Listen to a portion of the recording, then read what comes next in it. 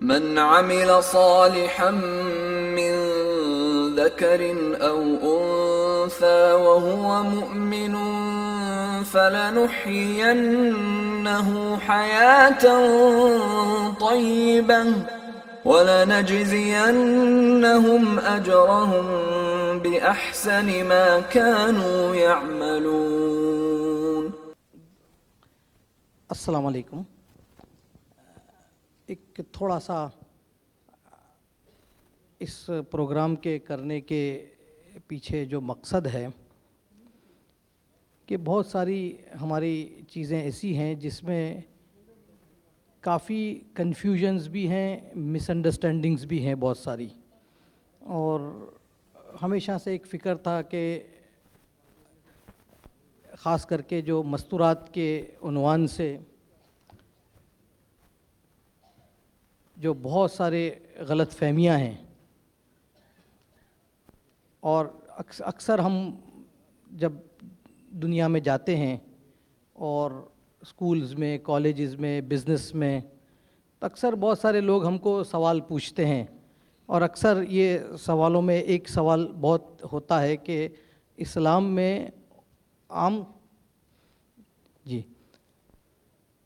السلام علیکم، اسلام میں عورتوں کے بارے میں لوگوں کو یہ غلط فہمی ہے کہ اسلام میں عورتوں کو سپریس کیا جاتا ہے، دبایا جاتا ہے، حالانکہ جتنی آزادی اسلام نے عورتوں کو دی ہے، مقام دیا ہے، آزادی کی تو بات خیر ہوتی ہے، لیکن جو رسپیکٹ اور جو مقام اور جو ویلیو عورتوں کی اللہ کے نزدیک اور خاص کر کے اللہ کے نبی صلی اللہ علیہ وسلم کی احادیث سے جو چیز ہیں، تو چونکہ ہمارا حضرت مولانا ڈاکٹر اکرم ندوی صاحب دامت برکاتہم سے بہت پرانا تعلق ہے، اور ایک تو ہم ٹریڈیشنل ہمارا جو مجمع ہے اس میں ہم سنتے رہتے ہیں، لیکن ان کا جو ایکسپوجر ہے چونکہ یو کے اندر ہیں، آکسفورڈ یونیورسٹی کے اندر ایک عرصے تک فیلو رہے، اور جو فیکلٹی آف اسلامیت کا جو ڈپارٹمنٹ ہے اس میں شاید ریکٹر بھی تھے آپ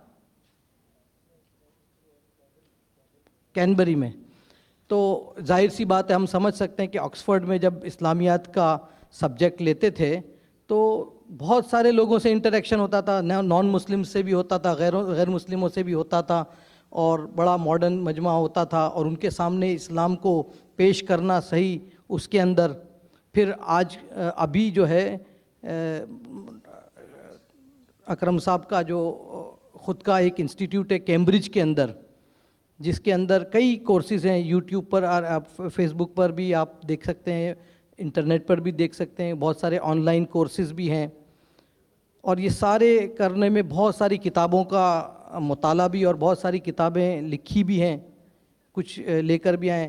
اس میں جو سب سے ریمارکیبل کام آپ کا جو رہا ہے وہ المحدثات کے نام سے، اب تو کافی لوگوں کے سامنے اس کا تعارف آیا ہوگا، 52 والیومز میں 52 والیومز کے اندر وہ کتاب لکھی ہے، اور 9000 سے زیادہ عورتیں جو اپنے زمانے میں محدثات تھیں، یعنی حدیث کا درس دیتی تھی، حدیث پڑھاتی تھی، اور اس میں بڑے بڑے حدیث کے جو اکابرین ہیں ان کو بھی حدیثیں پڑھائی ہیں، ان کی بایوگرافی کو جمع کے، یہ بہت زبردست کام ہوا ہے۔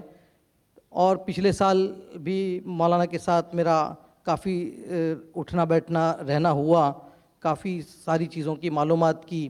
بمبئی میں بھی ایک پروگرام اسی عنوان سے ہوا تھا، اور اس میں بھی ہماری شرکت ہوئی، تو لگا کہ یہ بات بہت اہم ہے۔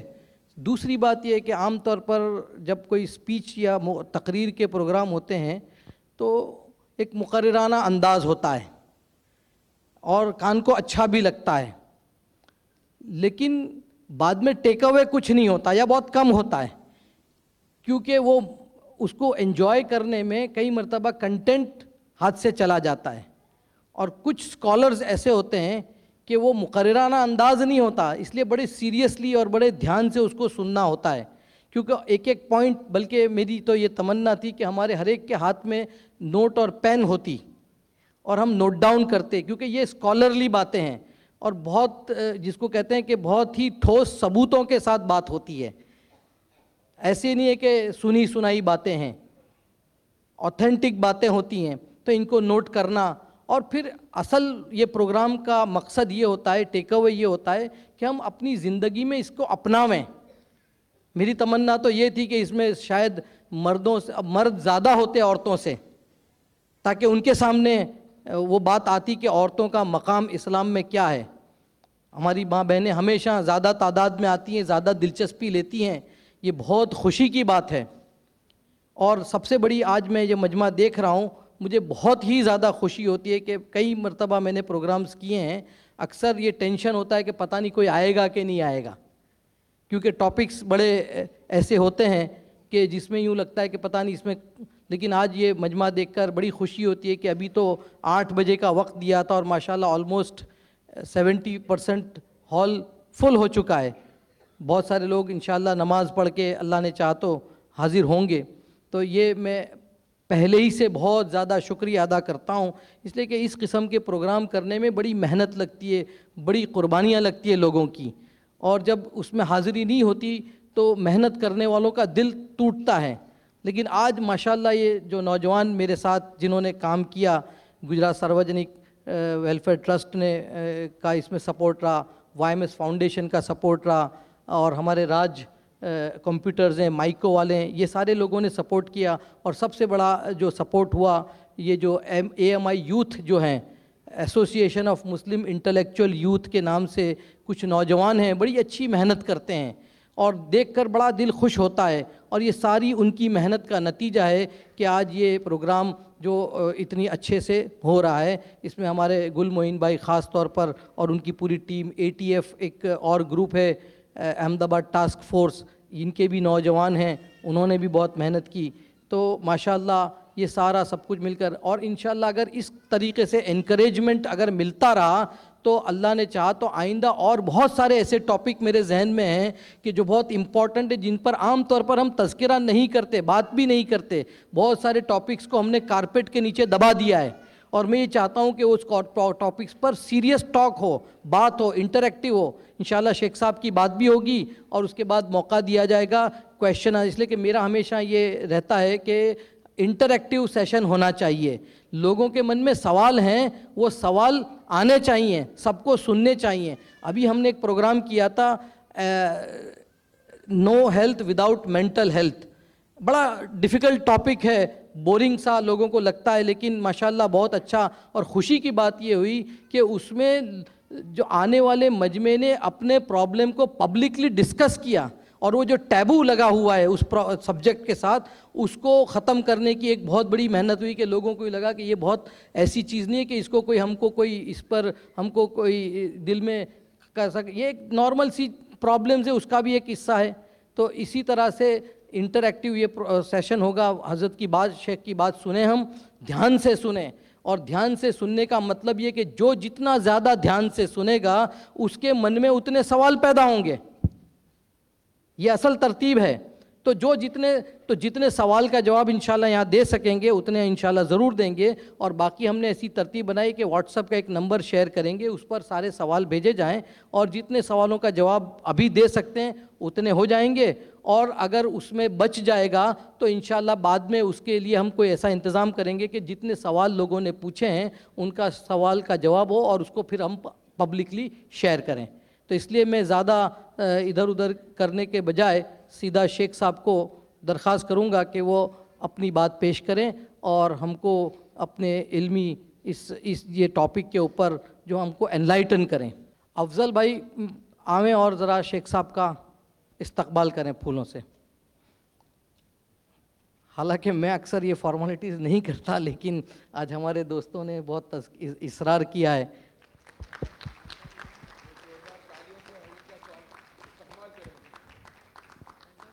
الحمد لله رب العالمين والصلاة والسلام على رسوله محمد وعلى آله وأصحابه أجمعين. أما بعد، فأعوذ بالله من الشيطان الرجيم. بسم الله الرحمن الرحيم. يا أيها الناس اتقوا ربكم الذي خلقكم من نفس واحدة وخلق منها زوجها وبث منهما رجالا كثيرا ونساء. وقال تعالى: وَإِذَا الْمَوْءُودَةُ سُئِلَتْ بِأَيِّ ذَنْبٍ قُتِلَتْ وقال النبي صلى الله عليه وسلم النساء شقائق الرجال وقال صلى الله عليه وسلم حبب إلي من دنياكم النساء.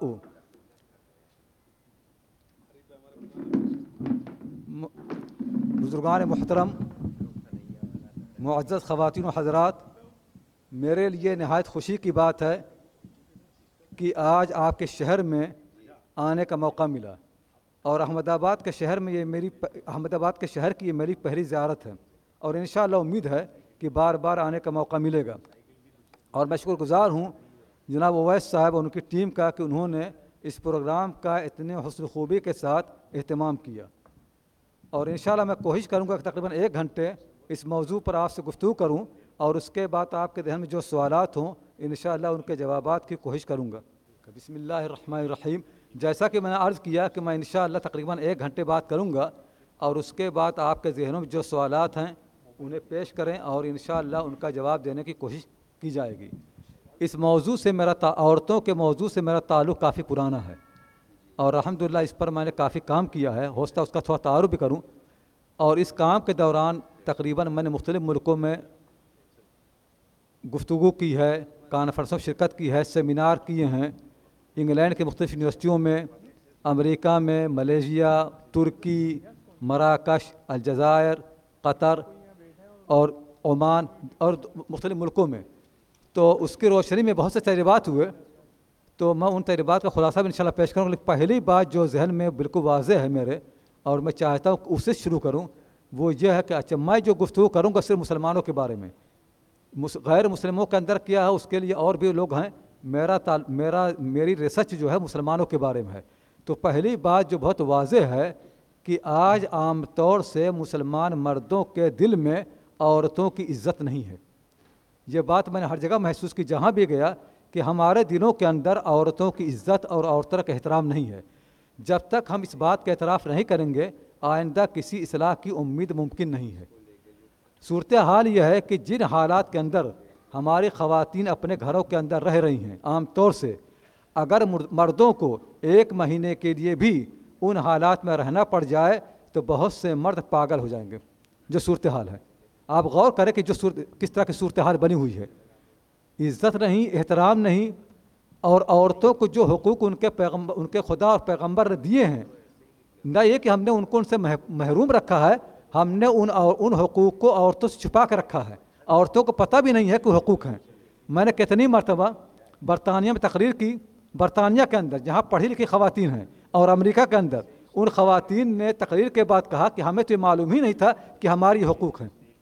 تو ہم نے یہ نہیں کہا کہ عورتوں کو حقوق سے محروم کیا ہے، بلکہ عورتوں کو ہم نے بالکل جہالت میں رکھا ہے اور ان کی نگاہوں سے وہ سارے حقوق چھپا دیے ہیں.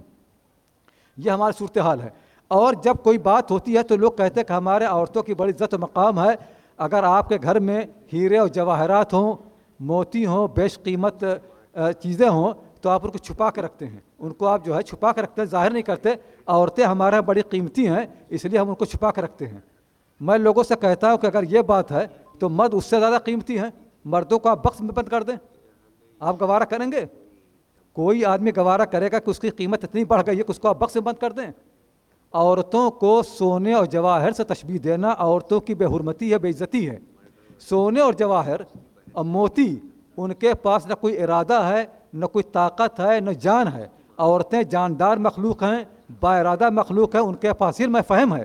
عورتوں کے ساتھ وہ برتاؤ کرنا جو ہم سونے اور چاندی سے کرتے ہیں یہ عورتوں کی توہین ہے.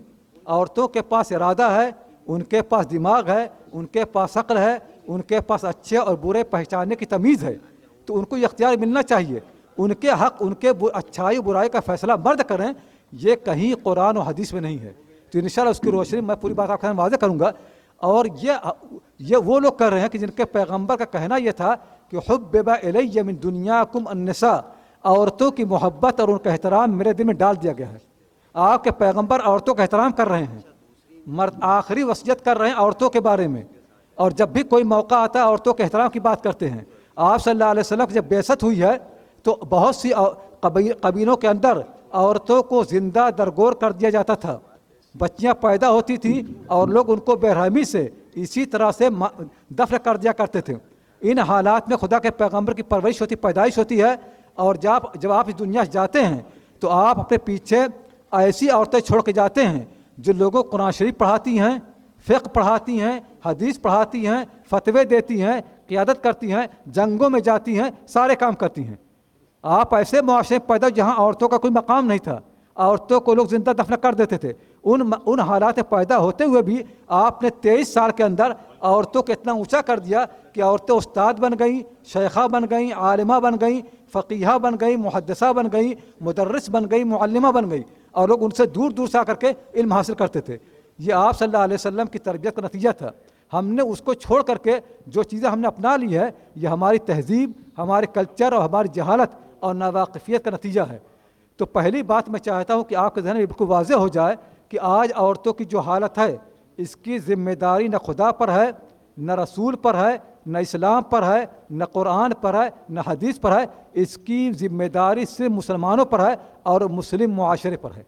خدا اور خدا کے پیغمبر اس سے بری ہیں. یہ بات ہمارے ذہن میں بالکل واضح ہونی چاہیے. اگر واضح نہیں ہے تو ہم مقابلہ کر کے دیکھ لیں کہ خدا کے پیغمبر کے زمانے میں عورتیں کیا کرتی تھیں، آج عورتیں کیا کر رہی ہیں. خدا کے پیغمبر کے زمانے میں عورتوں کو کیا مقام حاصل تھا، آج ان عورتوں کو کیا مقام حاصل ہے. اس کو دیکھ لیں. خدا کے پیغمبر کے زمانے میں اور آپ صلی اللہ علیہ وسلم نے اس کا اہتمام کیا کہ عورتوں کو ارادے کی طاقت حاصل ہو، یعنی عورتیں اپنے ارادے میں خود مختار ہوں، اپنا فیصلہ خود کریں. ایک خاتون حضور صلی اللہ علیہ وسلم گھر میں تشریف آئی، حدیث مسلم شریف میں، بخاری میں اس کا ایک حصہ ہے. وہ آتی ہیں، حضرت عائشہ رضی اللہ تعالیٰ پوچھتے ہیں کہ کس لیے تم آئی. انہوں نے کہا کہ میرے باپ نے میری شادی ایک ایسے مرد سے کر دی جس سے میں خوش نہیں ہوں. تو انہوں نے کہا کہ جب حضور صلی اللہ علیہ وسلم تشریف لائے تو ان سے بیان کرنا. جب آپ صلی اللہ علیہ وسلم تشریف لائے تو انہوں نے بیان کیا تو آپ نے فرمایا کہ باپ کو یہ حق حاصل نہیں ہے کہ اپنی بیٹی کی شادی ایک ایسے مرد سے کرے جس سے وہ بیٹی شادی کرنا نہیں چاہتی ہے. شادی جو ہے نکاح اسلام کے اندر دو لوگوں کا معاہدہ ہے، دو لوگوں کا کنٹریکٹ ہے. دنیا کے اندر کوئی کنٹریکٹ بغیر مرضی کے ممکن نہیں ہے. اگر میں آپ سے کوئی چیز خریدتا ہوں اور آپ بیچتے ہیں تو میری مرضی اور آپ کی مرضی دونوں شامل ہونی چاہیے. نکاح جو ہے دو لوگوں کا کنٹریکٹ ہے، ایک مرد کا ایک عورت کا. اگر ایک کی مرضی ہے اور ایک کی مرضی نہیں ہے، یہ کنٹریکٹ کبھی بھی ویلڈ نہیں ہے، کبھی صحیح نہیں ہے. اور حضور صلی اللہ علیہ وسلم صاف فرما دیا ہے کہ دونوں کی مرضی ضروری ہے. فقہا کا اس پر اتفاق ہے کہ شادی کے اندر جہاں مرد کی مرضی ضروری ہے وہاں عورتوں کی ضروری ہے. آج کتنے لوگ ہیں جو اپنی بیٹیوں کی شادی زبردستی کر دیتے ہیں. آکسفورڈ میں جہاں میں رہتا ہوں، میرے پڑوس میں ایک پاکستانی گھر ہے. وہاں پر 2 بچے تھے. ان کے ماں باپ نے ان دونوں بیٹیوں کی شادی پاکستان میں 2 لڑکیوں سے کر دی. یہ بیٹے راضی نہیں تھے. شادی ہوئی، وہ عورتیں یہاں پر آئیں، تقریباً 15 سال ہو گئے ہیں. آج تک ان عورتوں کو انہوں نے بیوی تسلیم نہیں کیا. وہ عورتیں اسی طرح سے کس نپرسی کی حالت میں اکیلے رہ رہی ہیں. یہ ہماری صورتحال ہے. حضور صلی اللہ علیہ وسلم نے واضح کر دیا کہ شادی بیاہ میں جس طرح مرد کو حق حاصل ہے ویسی عورتوں کو حق حاصل ہے. اور کوئی معاہدہ، کوئی کنٹریکٹ، کوئی شادی بغیر عورتوں کی مرضی کے نہیں ہو سکتی، جس طرح بغیر مردوں کی مرضی کے نہیں ہو سکتی. آپ صلی اللہ علیہ وسلم نے جائیداد کے اندر عورتوں کو اس طرح سے ملکیت حق دیا جیسے مردوں کو دیا ہے. میراث کے اندر بھی، کاروبار کے اندر بھی ایک عورت کاروبار کر سکتی ہے، مالک بن سکتی ہے. عورتیں مالک ہوتی تھیں، کاروبار کرتی تھیں، کماتی تھیں. چنانچہ میں آپ کو کئی واقعے سناتا ہوں. ایک واقعہ یہ ہے کہ ایک بہت بڑے صحابی ہیں، فقیہ ہیں، عبداللہ ابن مسعود رضی اللہ تعالیٰ عنہ. حنفی، آج ہم لوگ کہتے ہیں ہم لوگ حنفی ہیں. حنفی مذہب کی بنیاد ہے امام ابو حنیفہ رحمۃ اللہ علیہ پر. اور امام ابو حنیفہ نے فقہ حاصل کی ہے حماد ابن ابی سلیمان سے. حماد ابن ابی سلیمان نے فقہ حاصل کی ہے ابراہیم النخعی سے. ابراہیم نے فقہ پڑھی ہے علقمہ اور اسود سے.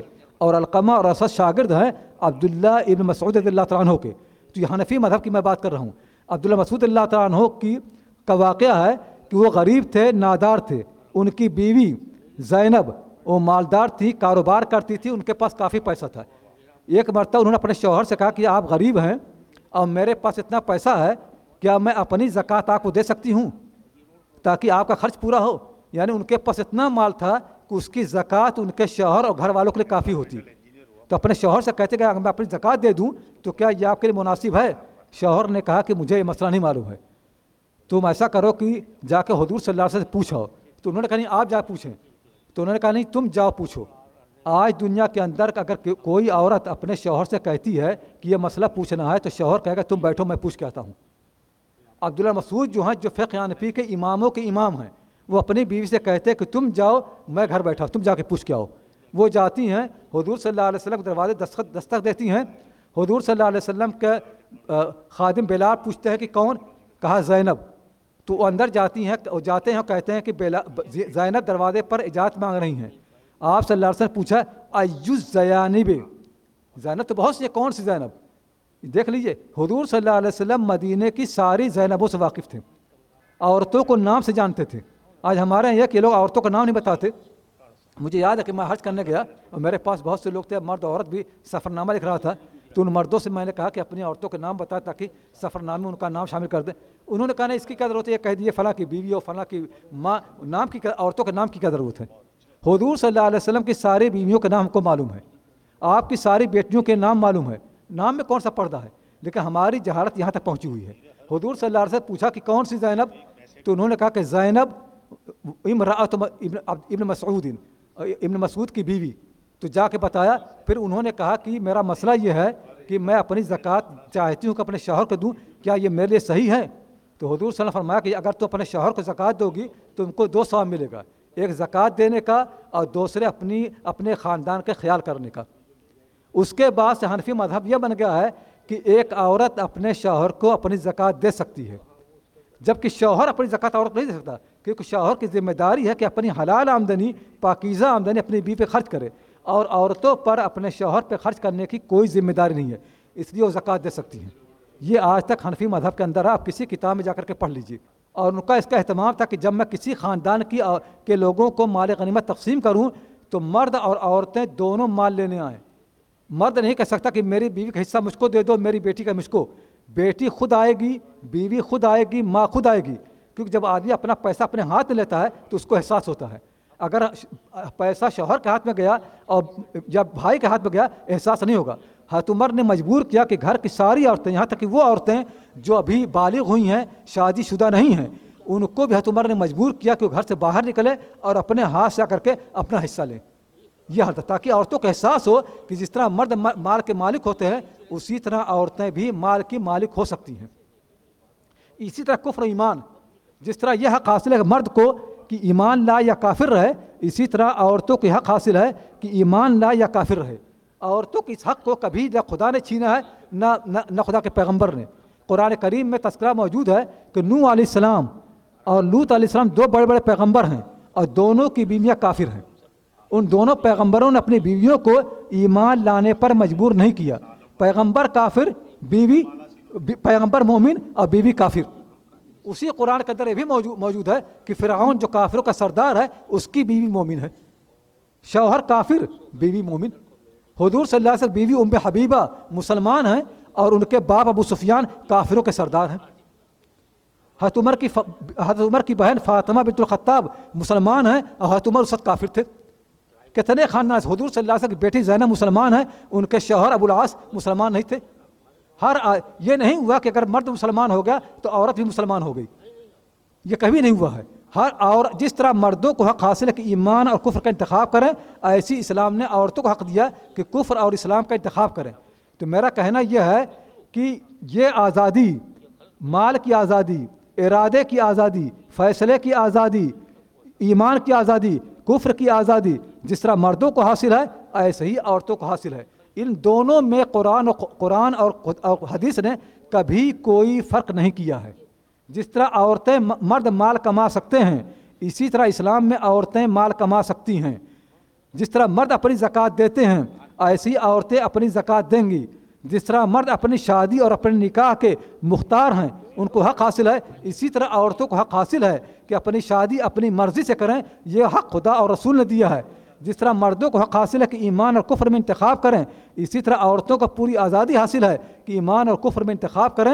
یہ وہ چیزیں ہیں کہ جن سے قرآن کریم کی آیتیں بھری پڑی ہیں اور حدیث کتابیں بھری پڑی ہیں. اور میں نے بہت سی چیزوں کو اپنے کتاب تذکرہ کیا ہے, کوئی بھی پوچھنا چاہے میں اس کو حوالہ دوں گا, اس کو پڑھیں. اب فقہ کی کتاب بھرا پڑا ہے.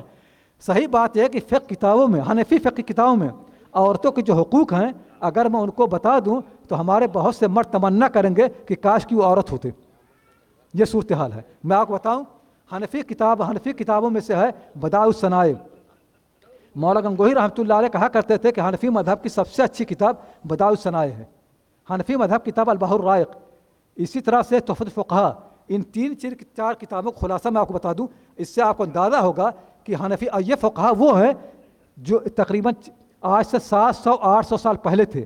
تو آپ یہ نہیں کہہ سکتے کہ ان پر مغرب کا اثر ہے, یورپ کا اثر ہے, یا بھارتیہ جنتا پارٹی کا اثر ہے, بی جے پی کا اثر ہے. یہ وہ لوگ تھے جو بی جے پی سے پہلے تھے, یہ وہ لوگ تھے جو امریکہ اور یورپ سے پہلے تھے. ان فقہاء کی کتابیں آج بھی موجود ہیں, چھپی ہوئی ہیں. ان کتابوں کے اندر کیا لکھا ہوا ہے؟ ان کتابوں میں لکھا ہوا ہے کہ جب شادی ہوگی مہر مرد دے گا, عورت کا کوئی خرچ نہیں ہے. ولیمہ مرد دے گا, عورتوں پر کوئی ولیمہ نہیں ہے. مرد جو ہے اپنی بیوی کو علیحدہ گھر دے گا, ایک ایسا گھر دے گا جس گھر کے اندر بیوی اپنے کپڑے اتار سکے اور اس کو کسی سے پردہ کرنے کی ضرورت پیش نہ آئے.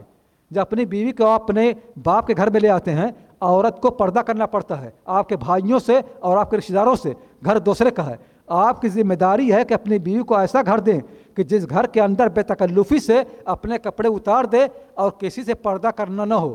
اور جو پردہ کرنے والے لوگ ہیں جب وہ آئیں تو اجازت لے کر کے آئیں, دروازہ کھٹکھڑا کے آئیں. پہلا حق عورت کا یہ ہے کہ اس کو ایک ایسا گھر ملنا چاہیے جس گھر کے اندر اس کی مرضی کے بغیر کوئی دوسرا نہ آ سکے. ایک ایسا گھر جہاں پر وہ اپنے کپڑے خود اتار سکتی ہو.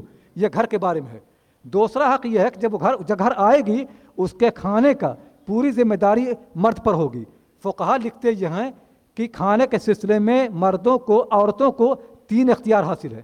کتنے اختیار ہیں؟ 3 اختیار ہیں.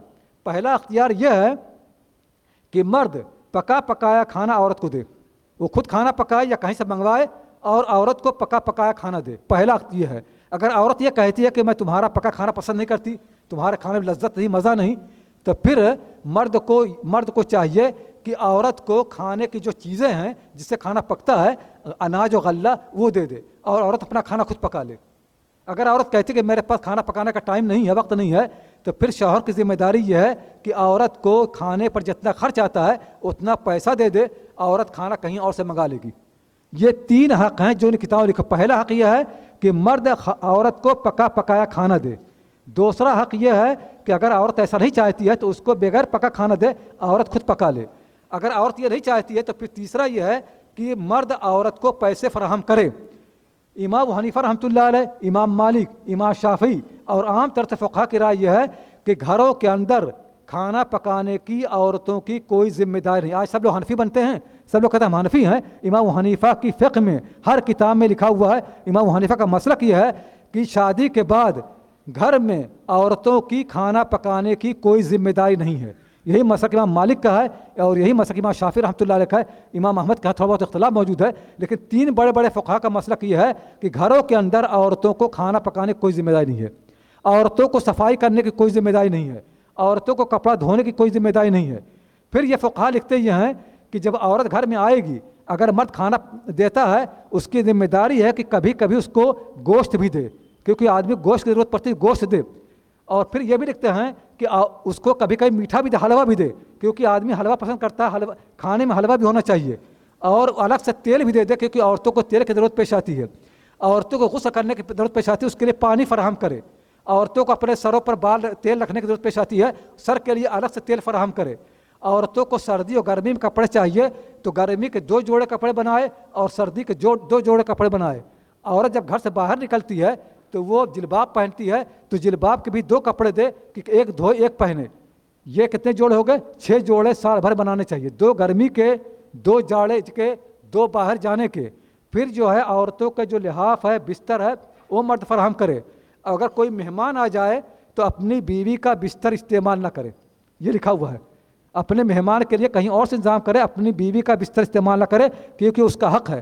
اور پھر وہ فقیہ لکھتے یہ ہیں کہ اتنی باتیں میں نے تفصیل سے اس لیے بیان کی ہیں کہ آج کے ہمارے مرد اتنے ظالم ہیں کہ عورتوں حق نہیں دیتے ہیں. یہ آج سے 700 سال 800 سال پہلے کی بات تھی.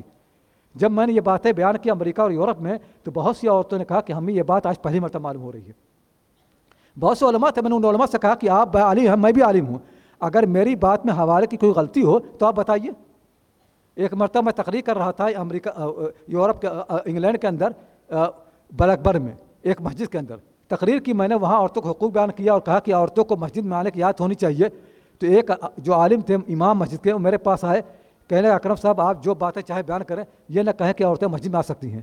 میں نے کہا آپ بھی عالم میں بھی عالم, کیا میرے کوئی حوالے کوئی غلطی ہے کیا؟ کہ نہیں آپ کا حوالہ بالکل صحیح ہے, لیکن یہاں یہ بات کوئی سنے گا نہیں کہ عورتیں مسجد میں آ سکتی ہیں. تو یہ صورتحال ہم یہ نہیں سننا چاہتے قرآن کیا کہتا ہے, حدیث کیا کہتی ہے. ہمیں اس کی فکر ہے کہ ہمارا کلچر کیا کہتا ہے, ہماری تہذیب کیا کہتی ہے. میں یہی بات بار بار کہتا ہوں کہ اگر مسائل پیدا ہوں گے اور مسائل کا ہم حل تلاش نہیں کریں گے تو پھر دوسری جگہوں سے حل آئے گا اور لوگ اس کو لیں گے, کیونکہ اللہ تعالیٰ نے انسان کی فطرت ایسی بنائی ہے کہ انسان مسائل میں رہ نہیں سکتا ہے.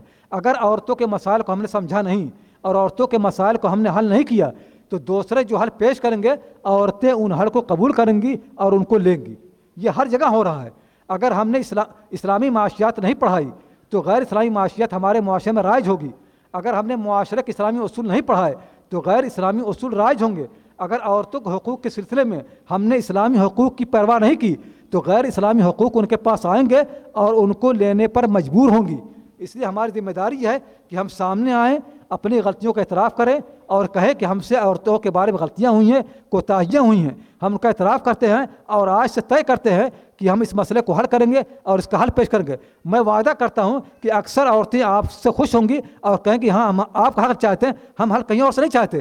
لیکن مسئلہ یہ ہے کہ آج تک ہم نے رضا اور رغبت کے ساتھ اس کو گوارا ہی نہیں کیا ہے کہ عورتوں کے سامنے اپنی غلطی تسلیم کریں اور ان کو وہ حق دیں جو خدا اور رسول نے دیا ہے. یہ تو میری ایک تمہیدی بات تھی, لیکن اصلاً جو میری تحقیق اور ریسرچ ہے وہ اس پر ہے کہ جب میں انگلینڈ میں گیا تقریباً 91 میں تو وہاں پر کثرت سے مضامین آ رہے تھے کہ اسلام میں کی جو عورتیں ہیں, اسلام میں جو عورتیں پڑھی لکھی نہیں ہے کیونکہ اسلام نے عورتوں کو تعلیم سے روک دیا ہے. تو میں نے کہا کہ میں نے بہت سی عورتوں کو دیکھا اسلام میں پڑھی لکھی تھی, اگر ان کے حالات جمع کر دیں تو اچھا خاصا مواد ہو جائے گا. تو میں نے وہ ساری معلومات جمع کرنی شروع کی تو معلومات بڑھتی چلی گئی, یہاں تک کہ 40 سے اوپر جلدیں ہو گئی. تقریباً 10,000 خواتین ہیں جن کا تذکرہ میں نے جمع کیا ہے اور کتاب چھپ رہی ہے عربی میں انشاءاللہ. اس کا مقدمہ انگریزی میں آ چکا ہے اور اردو میں ترجمہ ہو چکا ہے اور زبانوں بھی ہو رہا ہے. اس کی روشنی میں آپ کو بات کروں گا کہ ہمیں حیرت ہوگی کہ عورتیں کس طرح سے ہوتی. سب سے پہلی بات میں سے شروع کرتا ہوں. آج ہمارے معاشرے میں یہ بات عجیب سی لگتی ہے کہ کوئی عورت مسجد میں آئے. میں آپ کو بتانا چاہتا ہوں کہ میری پوری تحقیق کے اندر جو تقریباً 1400 سال کی تحقیق ہے, اس 1400 سال کے اندر عورتیں یہ کہ مسجدوں میں نماز پڑھتی تھیں, مسجدوں میں اعتکاف کرتی تھیں, بلکہ عورتیں مسجدوں میں تعلیم حاصل کرتی تھیں, مسجدوں میں پڑھاتی تھیں, ان کے درس ہوتے تھے, ان کے حلقے لگتے تھے کالجوں میں, مدرسوں میں, مسجدوں میں. اور آپ کو میں چند واقعات بیان کرتا ہوں. آپ سب جانتے ہیں کہ اسلام میں سب سے مقدس 3 مسجدیں ہیں, مکہ مکرمہ کی مسجد, خانہ کعبہ, مسجد حرام, مسجد نبوی مدینہ منورہ میں, اور تیسرے بیت المقدس کی مسجد. یہ تینوں مسجدیں سب سے محترم مسجد ہیں. میں تینوں کے واقعات سناتا ہوں کہ تینوں مسجدوں کے اندر نہ یہ کہ عورتیں پڑھتی تھیں بلکہ پڑھاتی تھیں. مسجد حرام کے اندر سب سے محترم جگہ کون سی ہے؟ خانہ کعبہ. کعبہ بند ہے لیکن کعبے سے لگی ہوئی ایک دیوار, اس کو کیا کہتے ہیں؟ حتیم کہتے ہیں. حتیم کے بارے میں حضور صلی اللہ علیہ وسلم نے حضرت عائشہ سے یہ فرمایا کہ وہ عائشہ تیری قوم کے لوگ ان کے پاس پیسے نہیں تھے, انہوں نے حتیم کو چھوڑ دیا اور کعبے میں شامل نہیں کیا. اگر تیری قوم کے لوگ نئے مسلمان نہ ہوتے تو میں حتیم کو خانہ کعبہ کا حصہ بنا دیتا. چنانچہ علماء کا اس پر اتفاق ہے کہ حتیم خانہ کعبہ کا حصہ ہے. آپ جب عمرہ کرنے جاتے ہیں یا حج کرنے جاتے ہیں تو آپ کا جو طواف ہوتا ہے وہ حتیم کے پیچھے سے ہوتا ہے, کیونکہ حتیم بھی خانہ کعبہ کا حصہ ہے. کئی خواتین ایسی ہیں جو حتیم کے اندر بیٹھ کر کے حدیث شریف پڑھاتی تھی اور ان سے پڑھنے والے بڑے بڑے ائمہ فقہا ہوتے تھے. آج لوگ کہتے ہیں عورتیں مسجد نہیں آ سکتی. حتیم کے اندر عورت بیٹھ کر حدیث پڑھا رہی ہے اور پڑھنے والے مرد ہیں. یہ خانہ کعبہ کا حال ہے. دوسری مسجد نبوی ہے, اس میں بہت سی عورتیں مسجد نبوی میں پڑھاتی تھی. آپ کو میں ایک عورت واقعہ سناتا ہوں.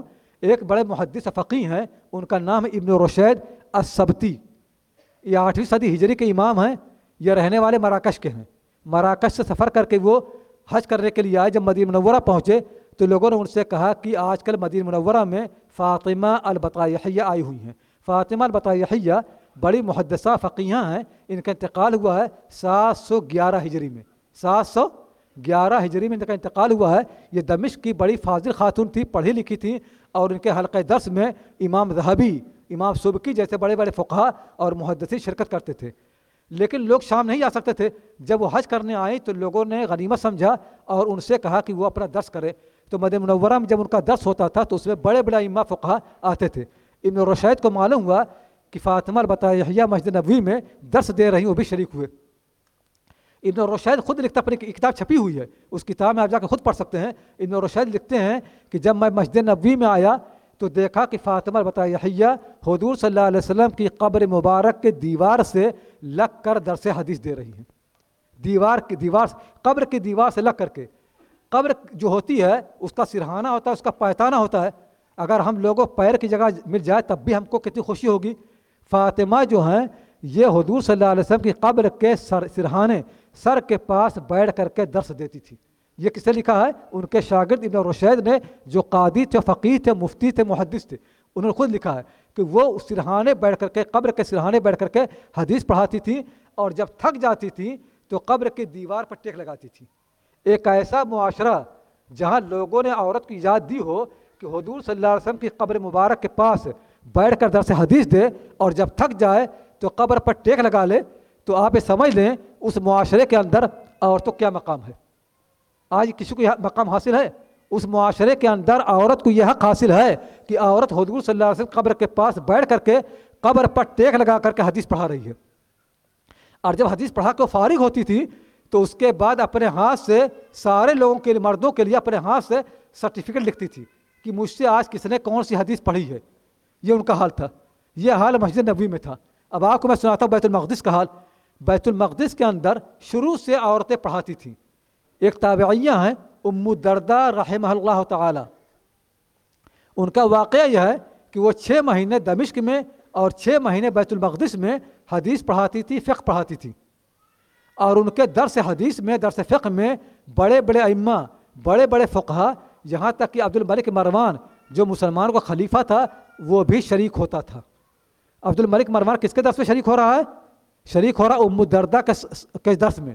اور ام الدرداء رضی اللہ تعالیٰ عنہ رحمہ اللہ تعالیٰ بڑی فقیہہ تھی. امام بخاری رحمۃ اللہ علیہ ان کا تذکرہ کرتے ہیں صحیح بخاری میں، اور لکھتے ہیں وکانت ام الدرداء فقیہۃ، ام الدرداء فقہ کی ماہر تھی. امام بخاری لکھا ہے. ان کے درس میں عبد الملک مروان جو خلیفہ تھا وہ شریک ہوتا تھا. اور عبد الملک مروان کی حکومت تقریباً ہندوستان سے لے کر کے اسپین تک تھی. اتنی بڑی حکومت اس زمانے میں، اتنی بڑی بادشاہت کسی کی نہیں تھی.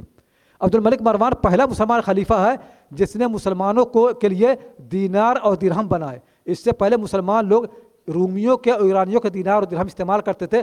پہلی مرتبہ اسلامی دینار اور درہم عبد الملک مروان نے بنایا ہے. اور عبد الملک مروان بہت ہی پڑھا لکھا آدمی تھا. جب خلیفہ نہیں بنا اس سے پہلے کا اس کا واقعہ یہ ہے کہ جب مدینہ منورہ میں تھا اس زمانے میں بہت بڑے صحابی تھے عبداللہ بن عمر رضی اللہ تعالیٰ عنہما، جن کا انتقال ہوا سن 74 ہجری میں. عبداللہ بن عمر رضی اللہ تعالیٰ عنہما جب ان کا انتقال ہونے لگا تو لوگ ان کے پاس آئے اور لوگوں نے ان سے کہا کہ یا معشر اشیاخ قریش یوشک ان تفندوا فمن نسأل بعدکم، اے قریش کے بوڑھے لوگوں، اے قریش کے معمر شیوخ، قریب ہے کہ تمہارا خاتمہ ہو جائے، تمہارے مرنے کے بعد ہم مسئلے مسائل کس سے پوچھیں. تو عبداللہ بن عمر نے کہا ان لمروان ابنا فقیہا فاسألوہ، مروان کا ایک لڑکا ہے عبد الملک مروان، وہ فقیہ ہے، اس سے پوچھو. یہ مروان کا لڑکا جو مدینہ کا سب سے بڑا فقیہ ہے یہ خود ام الدرداء کے درس میں شریک ہوتا ہے. اور جب نماز کا وقت ہوتا تھا تو ام الدرداء کو ہاتھ پکڑ کر کے لے کے جا کر کے عورتوں کی سب میں کھڑا کرتا تھا، اپنے ہاتھ سے اپنی استانی کی خدمت کرتا تھا، اپنے گھر بلاتا تھا، ان کی دعوتیں کرتا تھا. اگر وہ کبھی تنقید کرتی تھی ان کو خوشگواری سنتا تھا. اس طرح ایک خاتون ہے امام ذہبی کی شیخہ، ان کے ایک شاگرد برزالی ہیں، کہتے ہیں کہ وہ بار بار بیت المقدس میں جاتی تھیں اور وہاں درس حدیث دیتی تھیں. ایک مرتبہ انہوں نے درس حدیث دیا ہے. ان کے درس میں کتنے مرد شریک تھے سب کے نام لکھے ہوئے، ان کو میں نے میری کتاب موجود ہیں، سارے نام میں نے جوڑے. 396 نام. کتنے نام؟ 396 نام شریک ہوئے ان کے درس میں. اور پھر وہ لکھنے والا لکھتا ہے کہ اور بہت سے لوگ تھے جن کا نام میں نے جان کے چھوڑ دیا ہے. یہ صورتحال تھی. تو عورتوں کا یہ حال تھا ہر کتاب پڑھانے میں، حدیثوں کے پڑھانے میں، فقہ کے پڑھانے میں. آج ہم جو کہتے ہیں اسلامی فقہ، لوگ کہتے ہیں مسلمانوں حنفی فقہ، مالکی فقہ، اس فقہ کا چوتھائی حصہ صرف عورتوں کی روایت مبنی ہے. دنیا کے اندر کوئی مذہب نہیں ہے جس کی بنیاد عورتوں کی تعلیم پر ہو سوائے اسلام کے. اسلام کی چوتھائی تعلیم صرف عورتوں کی روایتوں پر ہے. 3/4 में औरतें भी शरीक हैं, 1/4 सिर्फ औरतों की रिवायत पर है। एक बड़े आलिम हैं इमाम अबू अब्दुल्ला अल हाकिम अन-नैसाबूरी, वो कहते हैं कि मुसलमान अपने दीन के 1/4 मसाइल में औरतों की तालीमात के मोहताज हैं, उनका दारो मदार औरतों पर है। 1/4 मसाइल में, 1/4 मसाइल में उनका इशार किस पर है? औरतों पर है। और आपको मैं मिसाल देता हूँ, हनफी मज़हब में आप सुन्नत पढ़ते हैं, सुन्नत जो हनफी मज़हब में ज़ोहर की कितनी सुन्नत है? 4 रकात। सारे मज़ाहिब में, मालिकी मज़हब में, शाफ़ी मज़हब में, हम्बली मज़हब में, सारे मज़हब में ज़ोहर से पहले सुन्नत कितनी है? 2 रकात है। सिर्फ हनफी मज़हब में ज़ोहर की सुन्नत कितनी है? 4 रकात है। जो लोग कहते हैं ज़ोहर की सुन्नत 2 रकात है, उनकी दलील ये है कि एक मर्द सहाबी अब्दुल्लाह बिन उमर कहते ये है कि हुज़ूर सल्लल्लाहु अलैहि वसल्लम ज़ोहर से पहले 2 रकात पढ़ा करते थे। इमाम हनीफा रहमतुल्लाह अलैह कहते हैं कि हुज़ूर सल्लल्लाहु अलैहि वसल्लम घर के अंदर सुन्नतें पढ़ा करते थे, इसलिए सुन्नतों के बारे में औरतों का बयान ज़्यादा काबिल एतमाद है। औरतों की रिवायत यह है कि हुज़ूर सल्लल्लाहु अलैहि वसल्लम ज़ोहर से पहले 4 रकात सुन्नत पढ़ा करते थे। हम लोग जो आज 4 रकात सुन्नत पढ़ते हैं, ये औरतों की रिवायत है, मर्दों की नहीं है। मर्दों की रिवायत 2 रकात है, 4 रकात रिवायत औरतों की है। औरतों की तकलीद में आज हम 4 रकात नमाज पढ़ रहे हैं। हम लोग बार बार कहते हैं कि गुस्ल करने में क्या सुन्नत है। गुस्ल का जो मसनून तरीक़ा है ये औरतों का नकल किया हुआ, मर्दों का नहीं। गुस्ल की सारी रिवायतें औरतों ने नकल की है। गुस्ल कैसे किया जाता है, हुज़ूर सल्लल्लाहु अलैहि वसल्लम कैसे नहाते थे, ये औरतों ने नकल किया है। आज हम जो वज़ू करते हैं, वज़ू का भी सही तरीक़ा औरतों ने नकल किया है। एक खातून का नाम है रुबैया बिन्त मुअव्विद, जिनके वालिद और जिनके चचा ग़ज़वा बदर में शहीद हो गए थे, अबू जहल से लड़ते हुए, बड़े मुजाहिद थे। जब वो खुद कहती है कि जब मेरी शादी हो रही थी, हुज़ूर सल्लल्लाहु अलैहि वसल्लम शादी के दिन मेरे घर तशरीफ़ लाए और अपने शागिर्द से कहते कि तुम मेरे बिस्तर बैठे हुए हो, जहाँ तुम बैठे हुए हो इसी बिस्तर पर, इसी जगह हुज़ूर सल्लल्लाहु अलैहि वसल्लम बैठे हो, मैं दुल्हन बनी हुई थी। हुज़ूर सल्लल्लाहु अलैहि वसल्लम ने उस वक्त वज़ू किया, मैंने आपसे वज़ू सीखा। आजकल दुल्हन का हाल होता है उसको कुछ खबर ही नहीं होती है। वो दुल्हन ऐसी थी कि उन्होंने जब हुज़ूर सल्लल्लाहु अलैहि वसल्लम वज़ू किया तो देखा कैसे वज़ू कर रहे हैं। उनका वज़ू इतना मुस्तनद था कि बड़े बड़े सहाबे कराम और बड़े बड़े उलमाए कराम आते थे और उनसे सीखते थे कि वज़ू कैसे किया जाता है। अब्दुल्लाह बिन अब्बास रज़ियल्लाहु तआला जो कि तर्जुमान कुरान है, उन्होंने भी वज़ू इनसे सीखा, इस खातून से सीखा है। अली ज़ैनुल आबिदीन जो अहले बैत में से हैं, हुज़ूर सल्लल्लाहु अलैहि वसल्लम के ख़ानदान में से हैं, वो हुज़ूर सल्लल्लाहु अलैहि वसल्लम नवासे हुसैन के साहबजादे हैं। वो खुद रुबैया के घर में आए और उनसे सीखा कि वज़ू कैसे किया जाता है। वज़ू करना तक लोगों ने औरतों से सीखा है, नमाजें औरतों से लोगों ने सीखी हैं। हज की तफसीलात जो आज आप कर रहे हैं, हज की अक्सर तफसीलात औरतों से मनक़ूल है। हमारे दिन का ये हाल है, ख़रीदने और बेचने में, ख़रीद और फ़रोख्त में कसरत से मसाइल औरतों से मनक़ूल है। और मैंने अपनी किताब सारी लिस्ट दी है कि हनफी मसलक में, मालिकी मज़हब में, शाफ़ी मज़हब में, हम्बली मसलक में कितने मसाइल हैं जो सिर्फ तन्हा औरतों की रिवायत पर हैं। बल्कि अब ऐसा छोड़ दीजिए, हमारे दीन की जो सबसे बड़ी हदीस किताबें हैं वो सिर्फ औरतों ने नकल की हैं। अगर औरतें ना होती तो किताब मौजूद, बल्कि सही बात है, कुरान शरीफ जो आज आप पढ़ रहे हैं ना, ये औरतों से आया है। ये जो कुरान शरीफ आज पढ़ा जा रहा है पूरी दुनिया के अंदर, ये जमा किया हुआ किसका है? हज़रत उस्मान रज़ियल्लाहु तआला अन्हु का। हज़रत उस्मान रज़ियल्लाहु तआला अन्हु अपना कुरान शरीफ जमा किया, इसकी बुनियाद रखी है हफ्सा के कुरान पर। हफ्सा रज़ियल्लाहु अन्हा का जो कुरान था उसको मंगवाया, उससे कापी की। अगर मुसलमानों को औरतों पर एतमाद ना होता तो कुरान करीम में औरतों की तकलीद न करते। कुरान करीम की जो कापी दुनिया में 6 कापी बनाई गई, ये 6 कापियाँ बनाई गई हैं हफ्सा रज़ियल्लाहु तआला अन्हा के कुरान से। आज हम दुनिया में कुरान पढ़ रहे हैं, ये सारे कुरान नकल हैं हफ्सा एक खातून रज़ियल्लाहु अन्हा के कुरान के। कुरान करीम के बाद दुनिया में सबसे अच्छी किताब कौन सी बताइए मुसलमानों की? सबसे ऊंची किताब बुखारी शरीफ। दुनिया में सबसे सही किताब सारे मुसलमान कहते हैं असहुल कुतुब बाद किताबिल्लाह सहीहुल बुखारी। दुनिया में सारी किताबों में कुरान के बाद सबसे सही किताब कौन सी है? बुखारी शरीफ। इस बुखारी शरीफ के बेशुमार नुस्खे हैं। क्या आपको ये मालूम है कि सबसे सही नुस्खा बुखारी कौन सा है? किसी को मालूम है? औरतों को भी नहीं मालूम है। सबसे सही नुस्खा कुरान बुखारी शरीफ का एक औरत का है, उनका नाम है करीमा अल मरवज़िया, जिनका इंतकाल हुआ है 464 हिजरी में। बुखारी की सबसे बड़ी आलिमा थी। उनके नाम के साथ मुहद्दिसीन लिखा करते थे अल हाफिज़तु। हाफिज़ा के माने है बुखारी की माहिर। बुखारी की माहिर खातून थी। आज दुनिया के अंदर बुखारी के जितने नुस्खे हैं सबसे अच्छा नुस्खा करीमा मरवज़िया का है। हर आदमी उसका हवाला देता है। आप मदीना मुनव्वरा जाएंगे, मक्के में जाएंगे, लोगों से पूछे सबसे अच्छा नुस्खा कौन है, लोग कहेंगे अन-नुस्खा अल यूनीनिया। नुस्खा यूनीनिया भी जो शाये हुआ है, इसको शाये किया हमारे उस्ताद ने ज़ुहैर नासिर ने। یہ نسخہ چھپا ہے نسخہ سلطانیہ کی کاپی سے. نسخہ سلطانیہ تھا سلطان عبدالحمید الثانی جو ترکوں کا عثمانی سلطنت کا آخری خلیفہ تھا. اس نے اپنے مکتبے کی لائبریری سے جو سب سے مستند نسخہ تھا اس کو منگوایا اور علماء کی ایک ٹیم بنائی. اس ٹیم نے نسخہ تیار کے چھاپا. اس کا نام کیا پڑا؟ النسخہ السلطانیہ. نسخہ سلطانیہ جو ہے یہ مبنی ہے کس پر؟ اس کے لائبریری کے نسخے پر. اس کا نام ہے النسخۃ الیونینیہ. نسخہ یونینیہ ہے شیخ شرف الدین ابو الحسین الیونینی رحمۃ اللہ علیہ کا جو 8ویں صدی ہجری کے امام تھے. انہوں نے کیا کیا؟ کریمہ مروزیہ جو خاتون ہیں ان کی جو بخاری کا ان کا نسخہ تھا اسی کو بنیاد بنا کر کے اس نسخے کو انہوں نے ایڈٹ کیا. آج دنیا میں قرآن کے بعد سب سے صحیح کتاب جو مسلمان پڑھتے ہیں وہ نسخہ ایک عورت کا ہے، مردوں کا نہیں ہے. سب سے صحیح کتاب میں بھی ہم عورتوں کے محتاج ہیں. عورتوں کو ہمیں احسان ماننا چاہیے. احسان فراموشی اس دین میں کفر ہے. بجائے اس کے کہ ہم عورتوں کا اعتراف کریں، ان کا احترام کریں اور ان کا شکریہ ادا کریں، ہم ان کی ناشکری کرتے ہیں. اور آج عورتوں کی ہم نے بخاری پڑھنے سے محروم کر دیا ہے، جبکہ عورتوں ہی نے بخاری کو پھیلایا. عورتیں ہی بخاری کی بڑی امام تھی. یہ خاتون جو کریمہ مروزیہ تھی ان سے بخاری پڑھنے والے اگر آپ نام سنیں حیران رہ جائیں گے. اس زمانے بخاری کے سب سے بڑے عالم سب سے بڑے محدث ہیں خطیب البغدادی. خطیب البغدادی نے بخاری شریف کریمہ المروزیہ سے پڑھی ہے. دوسرے بڑے عالم ہیں سمعانی، مرو کے رہنے والے ہیں. وہ مکہ مکرمہ آئے، کریمہ مروزیہ سے انہوں نے پوری بخاری پڑھی. اور بے شمار لوگوں نے، میں سب کے نام دیے ہیں، کتنے سینکڑوں لوگوں نے بخاری شریف کریمہ المروزیہ سے پڑھی ہے. بخاری کا سب سے صحیح نسخہ کریمہ مروزیہ کا ہے.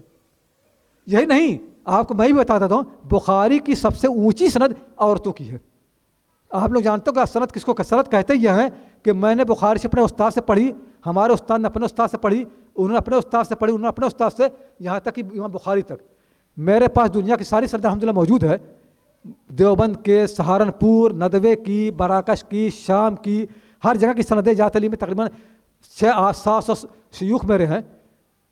دیوبند اور ندوے کی سند اگر آپ دیکھیں گے تو دیوبند اور ندوے کے جو شیخ حدیث لوگ ہیں ان کے درمیان امام بخاری کے درمیان تقریباً 20 واسطے بنتے ہیں، 22 واسطے بنتے ہیں. دیوبند میں بھی، سہارنپور میں بھی، ندوے میں کتنے واسطے ہیں؟ 22 واسطے. امام بخاری کا انتقال ہوا ہے سن 256 ہجری میں. کس میں؟ سن 256 میں. اور آج ہے 1440. تقریباً 1200 سال ہو گئے ہیں. 1200 سال میں جو سند بنتی بخاری تک، اس میں ندوے میں، دیوبند میں، سہارنپور میں تقریباً 20-22 واسطے ہیں. اور گجرات کے مدرسوں میں تو اور واسطے ہیں کیونکہ ان لوگوں کی سندیں وہیں سے آتی، دیوبند سہارنپور سے آتی ہیں. اتنے لمبے واسطے ہیں. میں روایت کرتا ہوں بخاری کے خاتون کے واسطے سے. میرے درمیان اور امام بخاری کے درمیان کل کتنے واسطے ہیں؟ صرف 14 واسطے ہیں. دنیا کے اندر آج اس سے اونچی کوئی سند نہیں ہے. صرف ایک خاتون کے سے 14 واسطے ہیں. میں نے پوری بخاری شریف لی ہے کئی شیوخ سے. ان میں ایک کا نام ہے محمد ابن نام گن لیا، آپ گن لیں تو آپ کو یاد ہے 14 واسطے خالی. محمد ابن عبد الرزاق الخطیب. وہ روایت کرتے ہیں ابو النصر الخطیب سے. وہ روایت کرتے ہیں عبداللہ التلی الشامی سے. وہ روایت کرتے ہیں شیخ عبدالغنی النابلسی الحنفی سے. وہ روایت کرتے ہیں شیخ نجم الدین محمد الغزی سے. وہ روایت کرتے ہیں اپنے والد شیخ بدر الدین محمد الغزی الشافعی سے. وہ روایت کرتے ہیں شیخ علامہ ابو الفتح المزی الاسکندری سے. وہ روایت کرتے ہیں عائشہ بنت ابن عبد الہادی المقدسیہ خاتون سے. خاتون ہیں، ان کے انتقال ہوا سن 814 ہجری میں. یہ خاتون روایت کرتی ہیں ابو العباس احمد ابن ابی طالب الحجار سے. حجار روایت کرتے ہیں ابو الحسین عبداللہ ابن مبارک الزبیدی سے. ابو عبداللہ الحسین ابن مبارک الزبیدی سے. زبیدی روایت کرتے ہیں ابو الوقت عبدالاول ابن عیسیٰ الحروی السجزی سے. سجزی روایت کرتے ہیں ابو الحسین ابو الحسن الداودی سے. داودی روایت کرتے ہیں سرخسی سے. اور سرخسی روایت کرتے ہیں محمد ابن یوسف ابن مطر الفرابری سے. اور فرابری روایت کرتے ہیں بخاری سے. میرے اور بخاری کے درمیان کتنے واسطے ہوئے؟ 14 واسطے ہوئے. بخاری کی بعد حدیثیں ایسی جن میں بخاری کے درمیان اور حضور صلی اللہ علیہ وسلم کے درمیان صرف 3 واسطے ہیں، اس کو کہتے ہیں ثلاثیات. 22 حدیثیں بخاری میں ہیں جن میں بخاری کے درمیان اور حضور صلی اللہ علیہ وسلم کے درمیان صرف 3 واسطے ہیں. وہ حدیثیں ہمارے لیے کتنے پڑتی ہیں؟ صرف 18 واسطوں سے. آج ہمارے درمیان اور حضور صلی اللہ علیہ وسلم کے درمیان صرف 18 واسطے ہوں، یہ سب سے اونچی سند ہے. اور یہ طفیل کس کا ہے؟ ایک خاتون کا. ان کا نام ہے عائشہ بنت ابن عبد الہادی المقدسیہ. ان کا کارنامہ بتا دو آپ کو، کتنی اہم خاتون ہیں. جو لوگ دمشق گئے وہ بتائیں گے دمشق کی جو جامع مسجد ہے بہت بڑی ہے، بنو امیہ بنائی ہوئی ہے، اس کا ایک حصہ جس کو کہتے ہیں قبۃ النصر، ایک ڈوم بنا ہوا ہے، ایک قبہ، اس قبے کے نیچے اس زمانے کا سب سے بڑا محدث درس دیتا تھا. پوری تاریخ موجود ہے کہ اس قبۃ النصر کے نیچے کن لوگوں نے درس دیے ہیں. قبۃ النصر کے نیچے درس دینے والوں میں ایک خاتون کا نام بھی ہے، ان کا نام ہے عائشہ بنت ابن عبدالہادی المقدسیہ. پورے شام کے اندر جب انتخاب ہوا حدیث پڑھانے کے لیے، ان سے بڑا کوئی محدث نہیں تھا. ان کا انتخاب ہوا، ان کی تقرری ہوئی اور ان کو باقاعدہ تنخواہ ملتی تھی. وہ دمشق کی جامع مسجد کے اندر قبۃ النصر کے نیچے، جس میں اب تک سارے مرد پڑھاتے تھے، پہلی مرتبہ ایک خاتون حدیث پڑھا رہی ہیں. اور انتقال کب ہوا؟ 814 ہجری میں. اور ان سے پڑھنے والوں میں کوئی چھوٹے لوگ نہیں ہیں. اس زمانے کے بڑے بڑے محدثین، اس زمانے میں 2 محدث سب سے اونچے ہیں. ایک ہیں حافظ ابن حجر العسقلانی، جن کو سب لوگ جانتے ہیں، بخاری سب سے اچھی شرح لکھی ہے، ایک وہ ہیں، اور دوسرے علامہ ابن ناصر الدین دمشقی، جو دمشق کے سب سے بڑے محدث تھے. ان دونوں لوگوں نے بخاری اور حدیث کی بے شمار کتابیں کس سے پڑھی ہیں؟ ان خاتون سے. ابن حجر نے اپنی کتاب لکھا ہے کہ میں جب دمشق آیا تو میں نے عائشہ المقدسیہ سے حدیث کی کتنی کتاب پڑھی؟ 70 کتابیں پڑھی ہیں. کتنی؟ 70. جو عورت 70 کتابیں پڑھاتی ہو اس کا کوئی مقام نہیں. آج بتائیے ہمارے مدرسوں میں جو لوگ بخاری پڑھا رہے ہیں، کتاب پڑھاتے ہیں، 1 کتاب 2 کتاب 3 کتابیں 4 کتابیں 6 کتابیں. ہمارے مدرسوں میں کوئی محدث ایسا نہیں ہے جس نے 70 کتابیں پڑھی ہوں، پڑھا چھوڑ دیجئے، پڑھی ہی نہیں ہے 70. ہمارے پاس ایک خاتون ہے کہ اس سے ایک آدمی تنہا 70 کتابیں پڑھی ہیں. بلکہ میں ایک اور خاتون بتاتا ہوں، زینب بنت الکمال، جن کا انتقال ہوا سن 740 ہجری میں، جن کی عمر انتقال کو تقریباً 90 سال کی. ان کی سندیں بڑی اونچی ہیں. ان کے شاگرد امام ذہبی کہتے ہیں کہ زینب بنت الکمال نے حدیث کی جو کتابیں پڑھائی ہیں وہ کتابیں ایک اونٹ پر لادی جاتی تھی. کتنی؟ ایک اونٹ پر. میں نے جب ان کتابوں کے نام تلاش کیے ہیں تو نام تلاش کرتے کرتے مجھ کو تقریباً 400 نام ملے ہیں. ایک خاتون تنہا تقریباً 400 کتابیں پڑھاتی تھی. کتنی؟ 400 کتابیں. ان کے سارے نام محفوظ ہیں اور وہ پڑھاتی تھی اپنے گھر میں، دمشق کی جامع بنو امیہ میں، دمشق میں جامع مظفری میں، مدرسہ عمریہ میں. دمشق کوئی مدرسہ اور کوئی مسجد ایسی نہیں ہے جہاں زینب بنت الکمال حدیث نہ پڑھاتی ہوں. یہاں تک کہ زینب بنت الکمال گرمیوں کے اندر دمشق کے باہر انہوں نے گھر بنایا تھا، چھٹی گزارتی تھی. اس چھٹی میں بھی طلبہ ان کے پیچھے دوڑ جاتے تھے اور ان کے گھر کے اندر گرمیوں میں بھی حدیث پڑھا کرتے تھے. وہ پورا نام موجود ہے اور میرے پاس پوری لسٹ موجود ہے کہ ان کے درس میں کب کتنے لوگ شریک ہوئے ہیں. ان کے ایک درس میں نے گنا تقریباً 400 لوگ شریک ہوئے. 400 لوگ ایک خاتون سے پڑھنے آ رہے ہیں. 400 لوگ ایک وقت درس میں موجود ہیں، خاتون پڑھا رہی ہیں. ایک اور خاتون ہے اسی زمانے کی، ان کا نام فاطمہ بنت المنجہ دمشقیہ تنوخیہ، جن کا انتقال ہوا سن 714 ہجری میں. وہ دمشق کی سب سے بڑی محدثہ تھی. مصر کے علماء اور بادشاہوں نے کہا کہ مصر میں اتنا بڑا کوئی عالم نہیں ہے، تو پھر فاطمہ تنوخیہ دمشق سے ہجرت کر کے مصر آئیں اور مصر کے بادشاہوں کے محلوں میں، وزیروں کے محلوں میں، مدرسوں میں، کالجوں میں، ہر جگہ انہوں نے حدیث پڑھائی. یہاں تک کہ جس دن ان کا انتقال ہو رہا تھا اس دن بھی وہ بخاری شریف پڑھا رہی تھی. کوئی ایسا ہے؟ اور عورتوں کا ہم احسان مند نہیں ہے. یہ خاتون اس کا انتقال ہو رہا ہے، جس دن انتقال ہو رہا ہے اس دن بھی بخاری شریف پڑھا رہی ہیں. اور جب ان کا انتقال ہوا ان کی عمر تھی 89 سال، 89 ایئر. اور ان کا جو بخاری کا نسخہ ہے آج بھی ترکی کی لائبریری موجود ہے. اس کا جو پہلا پیج ہے اس کی میں نے فوٹو کاپی اپنی کتاب میں دی، آپ دیکھ سکتے ہیں. وہ کتاب آج ہی موجود ہے میرے پاس. میں نے اس کی نسخہ لیا، کاپی لی، آج بھی ان کے نام سے وہ کتاب لائبریری موجود ہے. فاطمہ بنت المنجہ کا بخاری کا نسخہ یہاں صاف لکھا ہوا آج بھی ترکی کے لائبریری محفوظ ہے. یہ ان لوگوں کا حال تھا. یعنی ایک دو واقعات ہیں، بے شمار واقعات ہیں. میں ایک اور واقعہ ایک دو اور سنا دیتا ہوں پھر ختم کرتا ہوں سوال کرنے کے لیے. ایک محدث ہے اسپین کے رہنے والے، ان کی لڑکی ہے فاطمہ بنت سعد الخیر، اسپین کے رہنے والی. ان کی پیدائش ہوتی ہے چین میں پیدائش ہوئی، 4 سال کی تھی. ان کے والد ان کو لے کے آئے جزدان میں ایک خاتون محدثہ تھی فاطمہ الجزدانیہ. ان سے انہوں نے حدیث پڑھی. حدیث کی جو سب سے بڑی کتاب ہے اس زمانے میں معجم الکبیر، 25 جلدوں میں. اس کتاب کی آج دنیا کے اندر جو روایت زندہ ہے وہ عورتوں کے واسطے سے ہے، صرف عورتوں کے واسطے سے. 25 جلدوں کی کتاب ایک عورت نے پڑھائی ہے. لوگ کہتے ہیں بھی عورتوں کو پڑھانے کے مرد تو کافی ہیں. اس زمانے میں جب مرد کافی نہیں تھے تو آج کیسے کافی ہوں گے؟ ان عورتوں نے پڑھائی، وہ کتاب ان کے پڑھانے زندہ ہے. اور فاطمہ بنت سعد الخیر کا حال یہ تھا کہ انہوں نے حدیث کو پھیلایا دمشق میں، بغداد میں لوگ کہتے ہیں کہ حدیث کا علم مصر میں ختم ہو چکا تھا. فاطمہ بنت سعد الخیر جب مصر میں آئی ہیں حدیث کا علم دوبارہ مصر میں زندہ ہوا, ختم ہو چکا تھا. ایک خاتون نے پورے مصر کے اندر حدیث کے علم کو زندہ کیا, اور ان کی برکت ہے کہ بعد مصر کے اندر حافظ عراقی, ابن حجر عسقلانی, سخاوی, سیوطی جیسے لوگ پیدا ہوئے. اگر فاطمہ نہ آتی تو مصر کے اندر سے علم حدیث ختم ہو چکا تھا. علم حدیث کو مصر میں زندہ کرنے والی ایک خاتون ہے, اسپین کے رہنے والی, لیکن بعد میں علم حاصل کرنے کے بعد مصر گئیں اور مصر ہی میں رہ گئیں تاکہ علم حدیث کی اشاعت کر سکیں, اور پھر انہوں نے مصر کو حدیث سے بھر دیا. یہ صورتحال تھی. یہ ہر صدی میں ہوتا رہا. بے شمار مثالیں ہیں, بے شمار واقعات ہیں, نہیں بیان کرتا میں آپ کو ہندوستان کے واقعہ بیان کرتا ہوں, اس پر ختم کرتا ہوں کہ ہندوستان کے اندر بھی عورتیں کثرت سے حدیث پڑھتی تھی, بخاری مسلم اور پڑھاتی تھی. ہندوستان کا ایک اہم خاندان ہے شیخ احمد سرہندی کا خاندان, آپ سب جانتے ہوں گے, مجد الفسانی رحمۃ اللہ علیہ. ان کے خاندان کے آخری سب سے بڑے محدث تھے شیخ عبدالغنی مجددی دہلوی رحمۃ اللہ علیہ, مہاجر مدنی. کیا نام ہے؟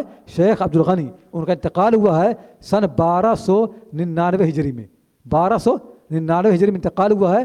یہ ہندوستان کے ایک اہم ترین خاندان کے بہت بڑے فرد ہیں عبدالغنی دہلوی. یہ شاگرد ہیں شاہ محمد اسحاق دہلوی کے. سب سے بڑے شاگرد کس کا ہے؟ شاہ محمد اسحاق دہلوی کے. اور شاہ محمد اسحاق دہلوی شاگرد ہیں شاہ عبدالعزیز دہلوی کے, اور شاہ عبدالعزیز شاگرد ہیں شاہ ولی اللہ دہلوی کے. تو ہندوستان کی سب سے اونچی سند کون ہے؟ شاہ عبدالغنی. ہندوستان کے اندر دیوبند جو علم حدیث آیا ہے دو آدمیوں سے, ایک مولانا محمد قاسم نانوتوی اور دوسرے مولانا رشید گنگوہی. یہ دونوں آدمی حدیث میں شاگرد ہیں شاہ عبدالغنی دہلوی کے.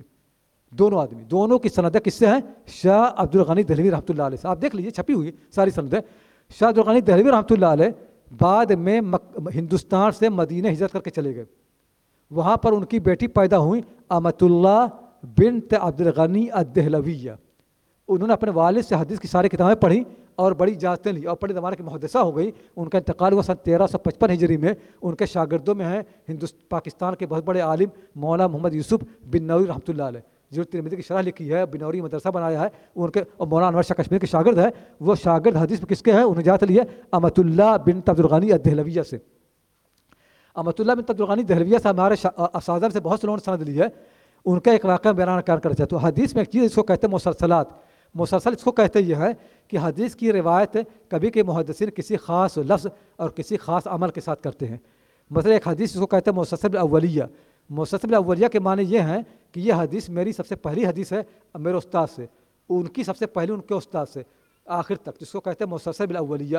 ایک حدیث ہے مسلسل بالمحبہ, جس میں استاد اپنے شاگرد سے کہتا ہے کہ مجھے تم سے محبت ہے. اس کے استاد نے کہا تھا مجھے تم سے محبت ہے حضور صلی اللہ علیہ وسلم. اس کو کیا کہتے ہیں؟ مسلسل بالمحبہ. ایک حدیث وہ ہے کہ حضور صلی اللہ علیہ وسلم جب پڑھائی تھی تو اپنی داڑھی پکڑ کر کے اپنے شاگرد, اس کو کہتے ہیں مسلسل بقبض اللحیہ. تو ایک کے بعد چلتی رہی. امۃ اللہ دہلویہ جو ہے یہ کیا ہیں؟ عورت خاتون ہیں. عورتوں کی داڑھی ہوتی ہے نہیں, لیکن عورتوں کی حدیث کی محبت دیکھیے. ان کے شاگرد فادانی کہتے ہیں کہ جب ہم لوگ امۃ اللہ دہلویہ کے پاس حدیث پڑھنے آئے تو انہوں نے اپنے ہاتھ سے ساری اجازتیں لکھیں, یہاں تک کہ مسلسلات بھی ہمیں پڑھائی. جب حدیث مسلسل بقبض اللحیہ آئی, داڑھی پکڑنے والی حدیث, تو ان کی داڑھی تو نہیں تھی لیکن داڑھی کی جگہ اپنا ہاتھ رکھ کر کے انہوں نے وہ حدیث ہمیں پڑھائی. یہ عورتوں کا شوق ہے, عورتوں کا حدیث محبت. اسی لیے امام ذہبی اور بڑے بڑے محدث کہتے یہ ہیں کہ حدیث کے اندر سینکڑوں مرد ایسے ہیں جنہوں نے جھوٹی حدیثیں گڑھی ہیں, حدیث میں جھوٹ بولا ہے. ہمارے سامنے ایک بھی عورت ایسی نہیں ہے جس نے حدیث میں کوئی جھوٹ بولا ہو. آج تک کسی عورت نے کوئی حدیث نہیں گھڑی, جبکہ عورتوں نے ہزاروں حدیث روایت کی ہیں. انہیں کہ ایک دو, میری کتاب کے اندر 10,000 عورتیں ہیں, ہزاروں عورتوں نے حدیث روایت کی ہے. اتنے بڑے مجمع, اتنے بڑے علماء ہیں, کوئی آدمی کسی ایک عورت کا نام لے لے کہ ایک عورت نے ایک حدیث گھڑی ہو. امام ذہبی جن کے بارے میں لوگ کہتے ہیں کہ رجال کے سب سے بڑے ماہر ہیں, ان کا کہنا یہ ہے کہ ہمارے ذہن میں ایک عورت بھی ایسی نہیں ہے جس نے حدیث میں جھوٹ بولا ہو یا حدیث گڑھی ہو. جبکہ مردم بڑے بڑے لحاظ امام, بڑے بڑے لوگ, امام شادکونی بڑے امام ہیں, ابو زرع رازی, ابو حاتم رازی کے پائے کے ہیں. ابو زرع رازی کہتے ہیں کہ ایک مرتبہ میرا ابو شادکونی سے مناظرہ ہوا, محدث فقیہ بڑے حافظ ہیں. مناظرہ 3 دن چلتا رہا, میں حدیث بیان کرتا, وہ اس کا جواب دیتے, وہ بیان کرتے, میں جواب دیتا, یہاں تک کہ تیسرے دن انہوں نے ایک حدیث پڑھی جس کا میرے پاس کوئی جواب نہیں تھا. تو مجھے بڑا فکر ہے کیونکہ مجھے حدیث ان سے کم معلوم ہے. تو لوگوں نے کہا کہ آپ کو نہیں معلوم ہے, شادکونی نے آپ کو ہرانے کے لیے ابھی وہ حدیث گڑھی ہے. शादकुरी जो इतने बड़े मुहद्दिस हैं, सिर्फ हराने के लिए उन्होंने हदीस गढ़ी। कितने मर्दों ने हराने के लिए, कितने मर्दों ने अपना रुतबा बढ़ाने के लिए, बादशाह खुश करने के लिए हदीसें गढ़ी। औरतों में से एक औरत भी ऐसी नहीं है जिसने झूठ बोला हदीस में या हदीस गढ़ी हो। तो बताइए हमें इल्म के बारे में औरतों पर एतमाद ज़्यादा होगा कि मर्दों पर? बुखारी रहमतुल्लाह अलैह मर्दों की रवायत में तहकीक करते हैं, औरतों की रवायत के बारे में उनकी शर्तें कम हैं, क्योंकि वो जानते हैं कि औरतें झूठ नहीं बोलती। औरतों के बारे में सारे मुहद्दिसीन उनकी शर्तें कम हैं, मर्दों के बारे में शर्तें बढ़ाते रहते हैं, क्योंकि मर्द झूठ बोलते रहते हैं, गलत रवायतें करते हैं। औरतों में से कोई ये खातून भी ऐसी नहीं है जिसने हदीस में कभी झूठ बोला हो। तो बहरहाल वाक़त काफ़ी ज़्यादा हैं। मैं चाहता ये हूँ कि आपके सवालात भी आएँ और उनका जवाब हो इंशाअल्लाह। तो मैं इसी पर इत्तफाक़ करता हूँ, और आपके ध्यान में कोई सवाल तो पेश करें। कोई शर्मा नहीं, जो पूछें, और औरतों को पूछना जाए, मर्दों के भी। ये जो लोगों ने पढ़ा दिया कि औरतों की आवाज़ पर्दा है, बिल्कुल गलत है। इब्न हज़र अस्माई रहमतुल्लाह लिखते हैं फतहुल बारी बुखारी की शरह में कि बिल्कुल गलत है कि औरतों की आवाज़ पर्दा। हमने औरतों से पढ़ा और उनकी आवाज़ सुनी है, औरतों की आवाज़ कहीं पर्दा नहीं है। ये बात बिल्कुल गलत है। औरतें पढ़ती थी, पढ़ाती थी, मर्दों से बात करती थी, बहस करती थी। औरतों की आवाज़ के बारे में कभी किसी आलिम ने नहीं कहा कि पर्दा है। ये बात लोगों ने गलत राज कर दी है। औरतें पूछ सकती हैं, औरतें मर्दों से पढ़ सकती हैं, मर्दों को पढ़ा सकती हैं। पढ़ने और पढ़ाने के लिए शादी करना ज़रूरी नहीं है। शादी सिर्फ होती है ख़ानदान के लिए, शौहर बीवी के लिए। ये नहीं कि पढ़ने पढ़ाने के लिए आदमी सिर्फ अपनी बीवी और शौहर से पढ़ सकता है। पढ़ने पढ़ाने के लिए किसी आलिम ने कहीं लिखा है कि शादी करना ज़रूरी है। कोई मर्द किसी औरत से पढ़ सकता है और कोई औरत किसी मर्द से पढ़ सकती है। इसके लिए हमारी पूरी तारीख भरी पड़ी है। मौलाना अकरम साहब, ये एक बात तो ये है कि क्या हिंदुस्तान में उमूमी तौर पर मसाजिद जो है वो औरतों के लिए नहीं खुले हुए हैं, तो क्या खोल देने चाहिए? भाई मेरा कहना यह है कि अभी हमारे यहाँ बहुत से उलमा हैं, उनका ज़हन वाज़ेह नहीं है कि औरतें मस्जिद में आ सकती हैं। तो पहले उनको कायल करना ज़रूरी, वरना लड़ाई शुरू हो जाएगी। और आसान रास्ता यह है कि इन मर्दों को, इन उलमा से आप कहें कि आप मक्के मुकर्रमा जाते हैं, हरम में जाते हैं, हरम में औरतें नमाज़ पढ़ते नहीं पढ़ती, मर्द भी पढ़ते हैं, मस्जिद नबवी में पढ़ते हैं। अच्छा, मैं आपको एक चीज़ पूछता हूँ, आप जब तवाफ़ करते हैं तो तवाफ़ में धक्का होता नहीं होता है? दुनिया में कहीं इतना धक्का होता है जितना तवाफ़ में होता है? औरत मर्द में जितना धक्का तवाफ़ में होता है कहीं नहीं होता है। अगर औरतें मस्जिद में कोई धक्का थोड़ी होगा।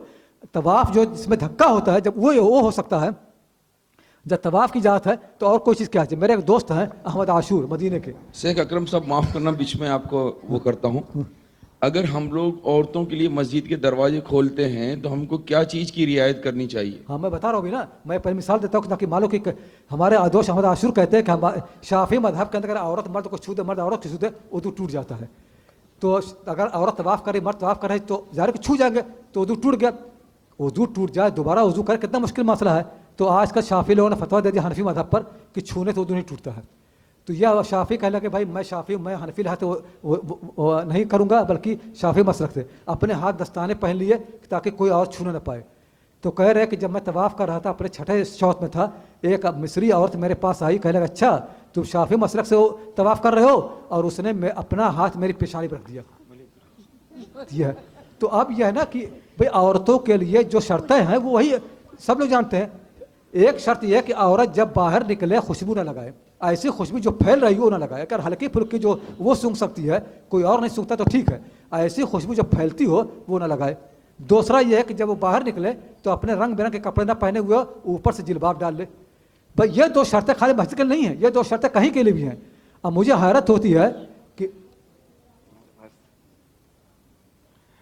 तो मौलाना आपका कहना ऐसा है कि उलमाए किराम अगर कायल ना हो तो हम कायल कैसे करें उनको? तो वही बता रहा हूँ मैं कि मेरा अर्ज करना यह है कि यह मसला यह है कि जो शर्तें औरतों को मस्जिद में आने की हैं वही शर्तें औरतों को कहीं भी जाने की हैं। मुझे हैरत होती है कि जो उलमा ये कहते हैं कि औरतें मस्जिद में नहीं आ सकती है, उनकी औरतें खुद बाज़ारों में जाती हैं, यूनिवर्सिटियों में पढ़ती हैं, स्कूलों में जाती हैं, कॉलेजों में जाती हैं, सफ़र करती हैं, हर जगह जाती हैं, मस्जिद नहीं आ सकती। हालांकि हर जगह जाने की जो शर्त है वही मस्जिद की है। मस्जिद की शर्त कोई अलग से नहीं है। उन ज़माने जिस ज़माने में लोग औरतें मस्जिद में मना कर दी गई थी, वो कहीं भी नहीं जा सकती थी।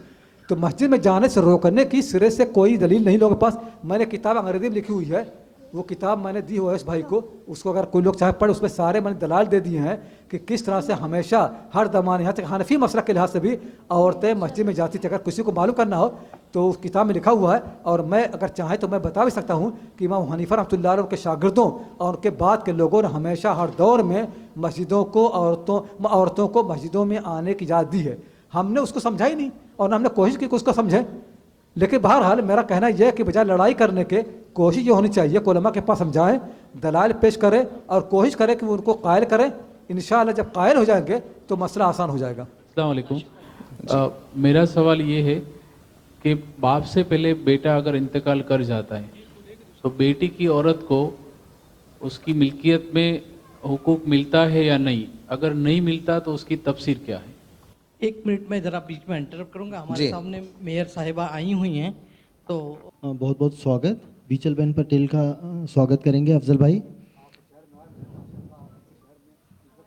بیچل بہن پٹیل لوگوں کی بہت چہیتی اور ہمارے شہر کی میئر ہیں. ان کا سواگت کریں گے افضل بھائی. تالیوں کے ساتھ سواگت کی جائے.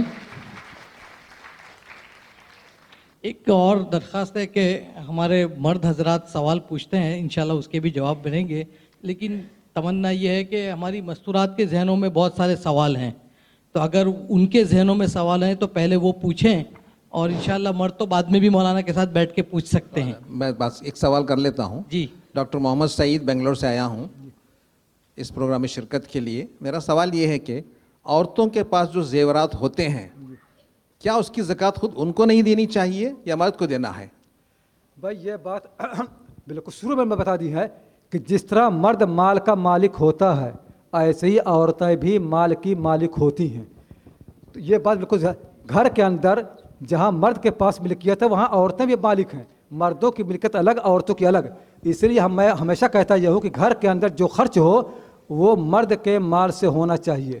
اسلام کے اندر عورتوں پر کہیں کوئی ذمہ داری نہیں ہے کہ اپنے گھر پر خرچ کریں. عورتیں اپنے گھر پہ خرچ کرتی ہیں، بعد میں مسائل پیدا ہوتے ہیں تو پھر کچھ پتہ ہی نہیں کیا ہوگا. بہت سے مرد کہتے ہیں کہ ہمارے پاس پیسے کم ہیں تم مجھ کو دے دو، وہ دے دیتی ہیں محبت میں آ کر کے. یہ صحیح نہیں ہے. دیکھیے عبداللہ مسعود اللہ تعالیٰ کی بیوی نے اپنے شوہر کو صرف زکوٰۃ دی، اپنا مال نہیں دیا.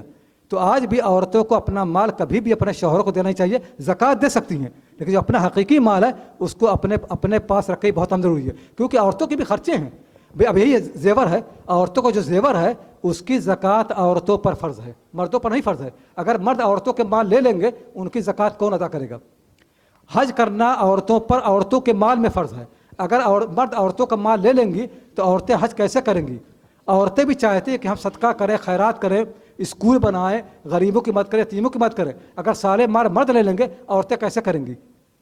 بھئی ہندوستان پورے مسلم دنیا کے اندر سب سے پرانی یونیورسٹی جو ہے قرویین کی ہے. قرویین کی یونیورسٹی ایک عورت نے بنائی ہے. اور میں وہاں پر گیا، میں نے تقریر کی، میں نے وہاں تقریر میں لوگوں سے کہا کہ جو یونیورسٹی ایک عورت نے بنائی تھی، ہمارا حال یہ ہے کہ ہم نے عورتوں ہی کو اس میں آنے سے محروم کر دیا. عورت نے یونیورسٹی بنائی، اس نے پڑھنے کا اہتمام کیا، عورت ہی نہیں پڑھ سکتی. یہ ہم نے صورتحال کر دی ہے. تو پہلی بات یہ واضح ہونی چاہیے کہ ہر گھر کے اندر مال کا کیا، مرد کا کیا مال ہے، عورت کیا ہے، یہ دونوں الگ الگ ہونا چاہیے. اگر الگ الگ نہیں ہے تو ہمیشہ مسائل پیدا ہوں گے. مرد کو یہ حق حاصل نہیں ہے کہ عورت کا مال لے، اور عورت کو یہ حق حاصل نہیں ہے کہ بغیر مرد کی مرضی کے اپنی خواہشات میں اس کا مال خرچ کرے. جو ضرورت ہو تو ٹھیک ہے خواہشات میں، اور مرد کو قطعی حق حاصل نہیں ہے کہ عورتوں کا مال لے، کیونکہ عورتوں کے اوپر مردوں پر خرچ کرنے کی سرے سے کوئی ذمہ داری نہیں ہے. تو اگر یہ بات واضح ہوگی تو آئندہ عورتیں اپنے مال کی زکوٰۃ بھی دیں گی، اپنا حج بھی کریں گی، صدقہ و خیرات بھی کریں گی، نیکیاں بھی کریں گی. لیکن جب ہم ان سے سارا مال لے لیتے ہیں تو وہ کہاں زکوٰۃ دیں گی؟ السلام علیکم. میرا سوال یہ تھا آپ سے کہ اگر کوئی عورت بزنس کرتی ہے اور بزنس کے ذریعے اس کو گھر سے باہر جانا پڑتا ہے یا ایک گاؤں سے دوسرے گاؤں جانا پڑتا ہے، اور گھر میں اگر چھوٹے بچے ہیں تو محرم ساتھ میں نہیں آ سکتے، تو کیا یہ ضروری ہے کہ اس کا ہسبینڈ یا بیٹا وہ ساتھ لے کے ہی جائے؟ وہ اکیلی بزنس کے ذریعے جا سکتی ہے؟ اگر وہ سکسم ہے، اپنے آپ کو اچھے سے سنبھال سکتی ہے، تو وہ بزنس کے تھرو باہر جا سکتی ہے یا نہیں جا سکتی؟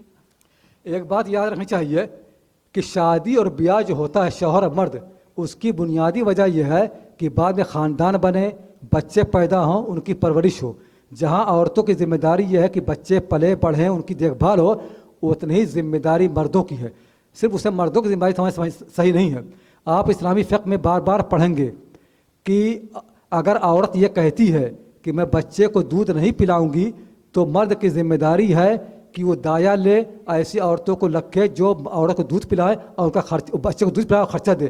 عورت کو دودھ پلانے پر مجبور کرنا مردوں کے لیے جائز ہی نہیں ہے کسی فقہ میں، کہیں بھی دیکھ لیں۔ اگر عورتیں کہتی ہیں، اسی طرح سے اگر عورت کاروبار کر رہی ہے، نوکری کر رہی ہے، جس کی اس کو ضرورت ہے، گھر والوں کو اس سے فائدہ ہو رہا ہے، تو شوہر کو چاہیے کہ اس کا ساتھ دے۔ شوہر کو چاہیے کہ بھائی یہ آمدنی اس کی ہو رہی ہے، اس کا فائدہ ہو رہا ہے، دونوں مل جل کر کے کام کریں۔ یہ سمجھنا کہ صرف عورت بچوں کو دیکھے گی، ہم نہیں دیکھیں گے، تو یہ بتائیں کہ اگر عورت نہیں کمائے گی، جب آدمی کے ہاتھ میں مال آتا ہے اس کی عزت میں اضافہ ہوتا ہے۔ یہ عورتوں کے ذلیل ہونے کی، کمزور ہونے کی بنیادی وجہ یہ ہے کہ عورتوں کے پاس مال نہیں ہے۔ اس لیے اسلام نے شروع سے اہتمام کیا کہ عورتیں مال کمائیں، عورتوں کے پاس مال، تاکہ معاشرے کے اندر عورتوں کا احترام ہو۔ اس لیے کہا کہ عورتوں کو مہر ملنا چاہیے تاکہ مردوں کو لگا کہ عورتیں مال کے حقدار ہو رہی ہیں۔ جب مال آتا ہے تو انسان کا مقام بڑھتا ہے۔ آپ دیکھ رہے معاشرے کا، جس کے پاس مال نہ ہو، غریب و چھوٹا ہوتا ہے۔ تو عورتیں اگر مال کما رہی ہیں، نوکری کر رہی ہیں یا بزنس کر رہی ہیں، حضور صلی اللہ علیہ وسلم بیوی خدیجہ رضی اللہ تعالیٰ عنہا مکے کی سب سے مالدار خاتون تھی، اور حضور صلی اللہ علیہ وسلم ان کا کام کرتے تھے، وہ حضور صلی اللہ علیہ وسلم کے ملازم تھے، آپ ان کی تجارت کرتے تھے، وہ مالکہ تھی اور آپ تجارت کرتے تھے۔ یہ حال تھا۔ بے شمار خواتین اس طرح سے ہوں جو کہ کاروبار کرتی تھی، بزنس کرتی تھی، اور کتنی خواتین تھیں جو لڑائی کرتی تھی، جنگوں میں جاتی تھی، لڑتی تھی، تو ان کے پاس بھی تو خاندان تھے، ان کے پاس بھی تو بچے تھے۔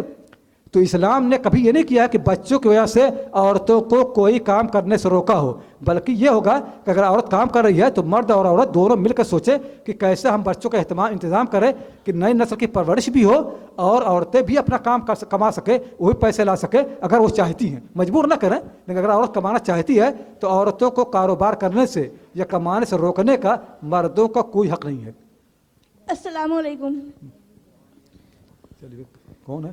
السلام علیکم۔ شادی کے بعد بیٹی اگر بیمار ہو جاوے تو کتنے سال تک ماں باپ کو ذمہ داری اٹھانی چاہیے؟ شادی کی، کس کی شادی کے بعد؟ بیٹی کی شادی کے بعد۔ بھائی شادی سے پہلے لڑکی کی ذمہ داری ماں باپ پر ہے، شادی کے بعد اس کی ذمہ داری اس کے شوہر پر ہے۔ تو اب باپ کی تو کوئی ذمہ داری نہیں ہے۔ شوہر ذمہ داری اٹھانے سے منع کر دے تو شوہر کیسے منع کرے؟ شوہر کے تو اس کو کورٹ میں لے جائیں۔ اسلام میں پورا سارا نہیں، یہ بات پہ ڈیورس۔ شوہر کی ذمہ داری، سن لے، شوہر کی ذمہ داری یہ ہے کہ اپنی بیوی کو گھر فراہم کرے، اکیلا سارے خرچے دے، کپڑے دے، اور جب عورت بیمار پڑ جائے تو جو عام طور سے بیماریاں ہوتی ہیں ان بیماریوں کے علاج کی ذمہ داری بھی شوہر کی ہے۔ یہ ہر جگہ موجود ہے۔ اگر وہ نہیں کرتا ہے تو عورت کو اس کا حق حاصل ہے کہ اپنے شوہر کو عدالت میں لے جائے اور عدالت کورٹ جو ہے اس کو حق دلوائے۔ یہ سارا موجود ہے۔ تو اگر کوئی آدمی اپنا حق نہیں دے گا، ابھی میں ہوں، میرے گھر پہ کوئی قبضہ کر لے، میں کیا کروں گا؟ عدالت جاؤں گا نا۔ آج بہت سے لوگ کہتے ہیں کہ عورتوں کو عدالت جانا چاہیے، بلکہ مسلم عدالتیں۔ میں کہتا ہوں کہ عورتوں کے لیے تو آپ نے کہا کہ مسلم عدالتیں، اور جب مرد لڑتے تو کہاں جاتے ہیں؟ عام عدالتوں میں۔ دو مدرسے لڑتے کہاں جاتے ہیں؟ عام عدالتوں میں۔ مدرسے کے لوگ، علماء جو ہے وہ عام عدالتوں میں جاتے ہیں، تو عورتیں کیوں عدالتوں میں جا سکتی؟ اگر مرد جا سکتے ہیں تو عورتیں کیوں نہیں جا سکتی ہیں؟ تو جب بھی کسی کے حق کی نا تلفی ہو رہی ہو تو اس کو اس کا حق حاصل ہے کہ اپنے حق حاصل کرنے کے لیے وہ کسی بھی عدالت کا دروازہ کھٹکھٹائے۔ السلام علیکم۔ جب کوئی بیٹی شادی نہیں کرنا چاہتی ہے اور ماں باپ کو رکھنا چاہتی ہے تو کوئی ایسا فتویٰ ہے کہ وہ ماں باپ کو نہیں رکھ سکتی اور شادی کرنا ضروری ہے کیونکہ ماں باپ کو جنت نہیں ملتی، ایسا بولا جاتا ہے؟ میں سمجھ پا کیا سوال کا دوبارہ دہرا دیجیے تو سوال۔ کوئی بیٹی شادی نہیں کرنا چاہتی، نکاح نہیں کرنا چاہتی اور ماں باپ کے ساتھ ہی رہنا چاہتی ہے، ایسا فتویٰ ہے کہ ان کے ماں باپ جنت حاصل نہیں کر سکتے۔ بھائی ایسی تو کوئی بات رہی نہیں۔ عورت کو اس کا حق حاصل ہے کہ شادی کرے نہ کرے، ہے جیسے مردوں کو حاصل ہے۔ ایک مرد چاہے شادی کرے نہ کرے اس کا اپنا مسئلہ ہے، ایک عورت شادی کرتی نہیں کرتی اس کا اپنا مسئلہ ہے۔ اگر کرنا چاہے اس پہ کسی کو، اور اگر ایک عورت شادی نہیں کرتی ہے تو اس کے ماں باپ کی کیا ذمہ داری ہے، سوائے اس کے کہ ماں باپ نے کوتاہی کی ہو۔ اگر ماں باپ نے اس کو مجبور کیا شادی نہ کرو تب تو ماں باپ ذمہ دار ہوں گے۔ اگر ماں باپ اس سے کہے تو شادی کر سکتی ہو، آزادی دے رہے ہیں، پھر بھی عورت نہیں کر رہی ہے تو ان کی ذمہ داری خاص ہوگی۔ جس طرح ایک مرد اپنے ارادے کا مالک ہے، ایسی عورتیں بھی اپنے ارادے کی مالک ہیں۔ جیسے مرد چاہے شادی کرے نہ کرے، ایسے عورتیں جب چاہے شادی کرے نہ کرے، کوئی کسی کو شادی کرنے پر مجبور نہیں کر سکتا، نہ شادی کرنے پر نہ شادی نہ کرنے پر، دونوں میں مردوں اور عورتوں کو مکمل اختیار حاصل ہے۔ شکریہ. صحیح ہے. جی. السلام علیکم. آج کل مرد تو عورتوں کے حقوق مانتے ہی نہیں ہیں, تو اگر عورتوں کو اپنے حقوق معلوم پڑتے ہیں اور جب وہ مانگیں گی تو شادی چلنے کی نہیں ہے, تو اس کے لیے کیا وہ کرنا چاہیے؟ بھائی یہ بہت صحیح بات آپ نے کہی. یہی میں کہہ رہا ہوں کہ ابھی اویس بھائی جو پروگرام کیا ہے نا, یہ آپ یہاں کی بات کر رہے ہیں, میں کہہ رہا ہوں انگلینڈ کی, امریکہ کی. جب میں نے وہاں تقریریں کی اور عورتوں کو بتایا کہ اسلام ان کے کیا حقوق ہیں, بہت سی عورتوں نے مجھ سے کہا کہ ہمیں تو یہ بات معلوم ہی نہیں تھی, اور بہت سے مردوں نے کہا بھائی ہمیں تو یہ بات معلوم ہی نہیں تھی. لوگوں کو معلوم ہی نہیں. اس کا طریقہ یہی ہے کہ تعلیم عام کی جائے. یہی ایجوکیشن کا فائدہ ہے کہ لوگ جانتے ہیں, کچھ بتایا جائے. ابھی آج یہ پروگرام ہو رہا ہے, اس میں کتنے مرد ان کو جانیں گے, آپ یہ بات اور پھیلائیں اور مردوں کو معلوم ہو, ان کو معلوم ہوگی تب ان کے حق کیا ہے. یہ آپ کو میں بتا دوں صاف صاف, جتنے یہاں پر علماء بیٹھے ہوئے ہیں اور کتنے مدرسے آپ کے گجرات میں ہیں, ان سے جا کے پوچھ لیں. ساری حنفی کتاب لکھا ہوا ہے کہ عورت کی ذمہ داری نہ کھانا پکانے کی ہے, نہ جھاڑو دینے کی ہے, نہ گھر صاف کرنے کی ہے, نہ کپڑے دھونے کی ہے, یہاں تک کہ اپنے بچے کو دودھ پلانے کی بھی ذمہ داری نہیں ہے. یہ جا کر آپ کسی عالم سے پوچھ لیں, کوئی بنا رہا ہوں. تو آپ یہ بتائیے, یہ سب لکھا ہوا ہے, لوگ آپ کو پڑھا نہیں رہے. اس لیے میں کہتا ہوں کہ عورتیں خود کو نہیں پڑھتی. آپ نکلیں, پڑھیں, درس حاصل کریں. میں انگلینڈ میں پڑھاتا ہوں, میں نے کہا کہ ہمارے کلاس میں جیسے مرد آتے ہیں ویسے عورتیں بھی ہیں. چنانچہ ساری کلاسوں میں مرد بھی آ رہا ہے, عورتیں بھی آ رہی ہیں. تو آپ پڑھیں, علم حاصل کریں. علم حاصل کریں گے تو آپ کو سب معلومات ہوگی, قرآن معلوم ہوگا, حدیث معلوم ہوگی, فقہ معلوم ہوگی. ورنہ لوگ آپ کو بتائیں گے کہ یہی اسلام ہے جو ان کا کلچر ہے. کلچر اور اسلام میں فرق کرنا سیکھیں. ہمارے گھروں میں جو ہو رہا ہے اس میں سے اکثر حصہ کیا ہے, کلچر اور تہذیب ہے. وہ اسلام نہیں, دین نہیں ہے. دین وہ ہے جو قرآن میں ہے اور سنت رسول میں. خدا اور خدا کے پیغمبر نے عورتوں کو جو حقوق دیے ہیں ان کا دینا ہم پر فرض ہے, اور ان سے عورتوں کو محروم کرنا یا عورتوں کو نہ بتانا یہ سراسر ظلم ہے. سوال یہ تھا کہ باپ سے پہلے بیٹا اگر انتقال کر جاتا ہے تو بیٹی کی عورت کو ملکیت میں سے حصہ ملتا ہے یا نہیں, اگر نہیں تو اس کی مطلب اسلامک طور سے اس کی مطلب تفسیر کیا ہے؟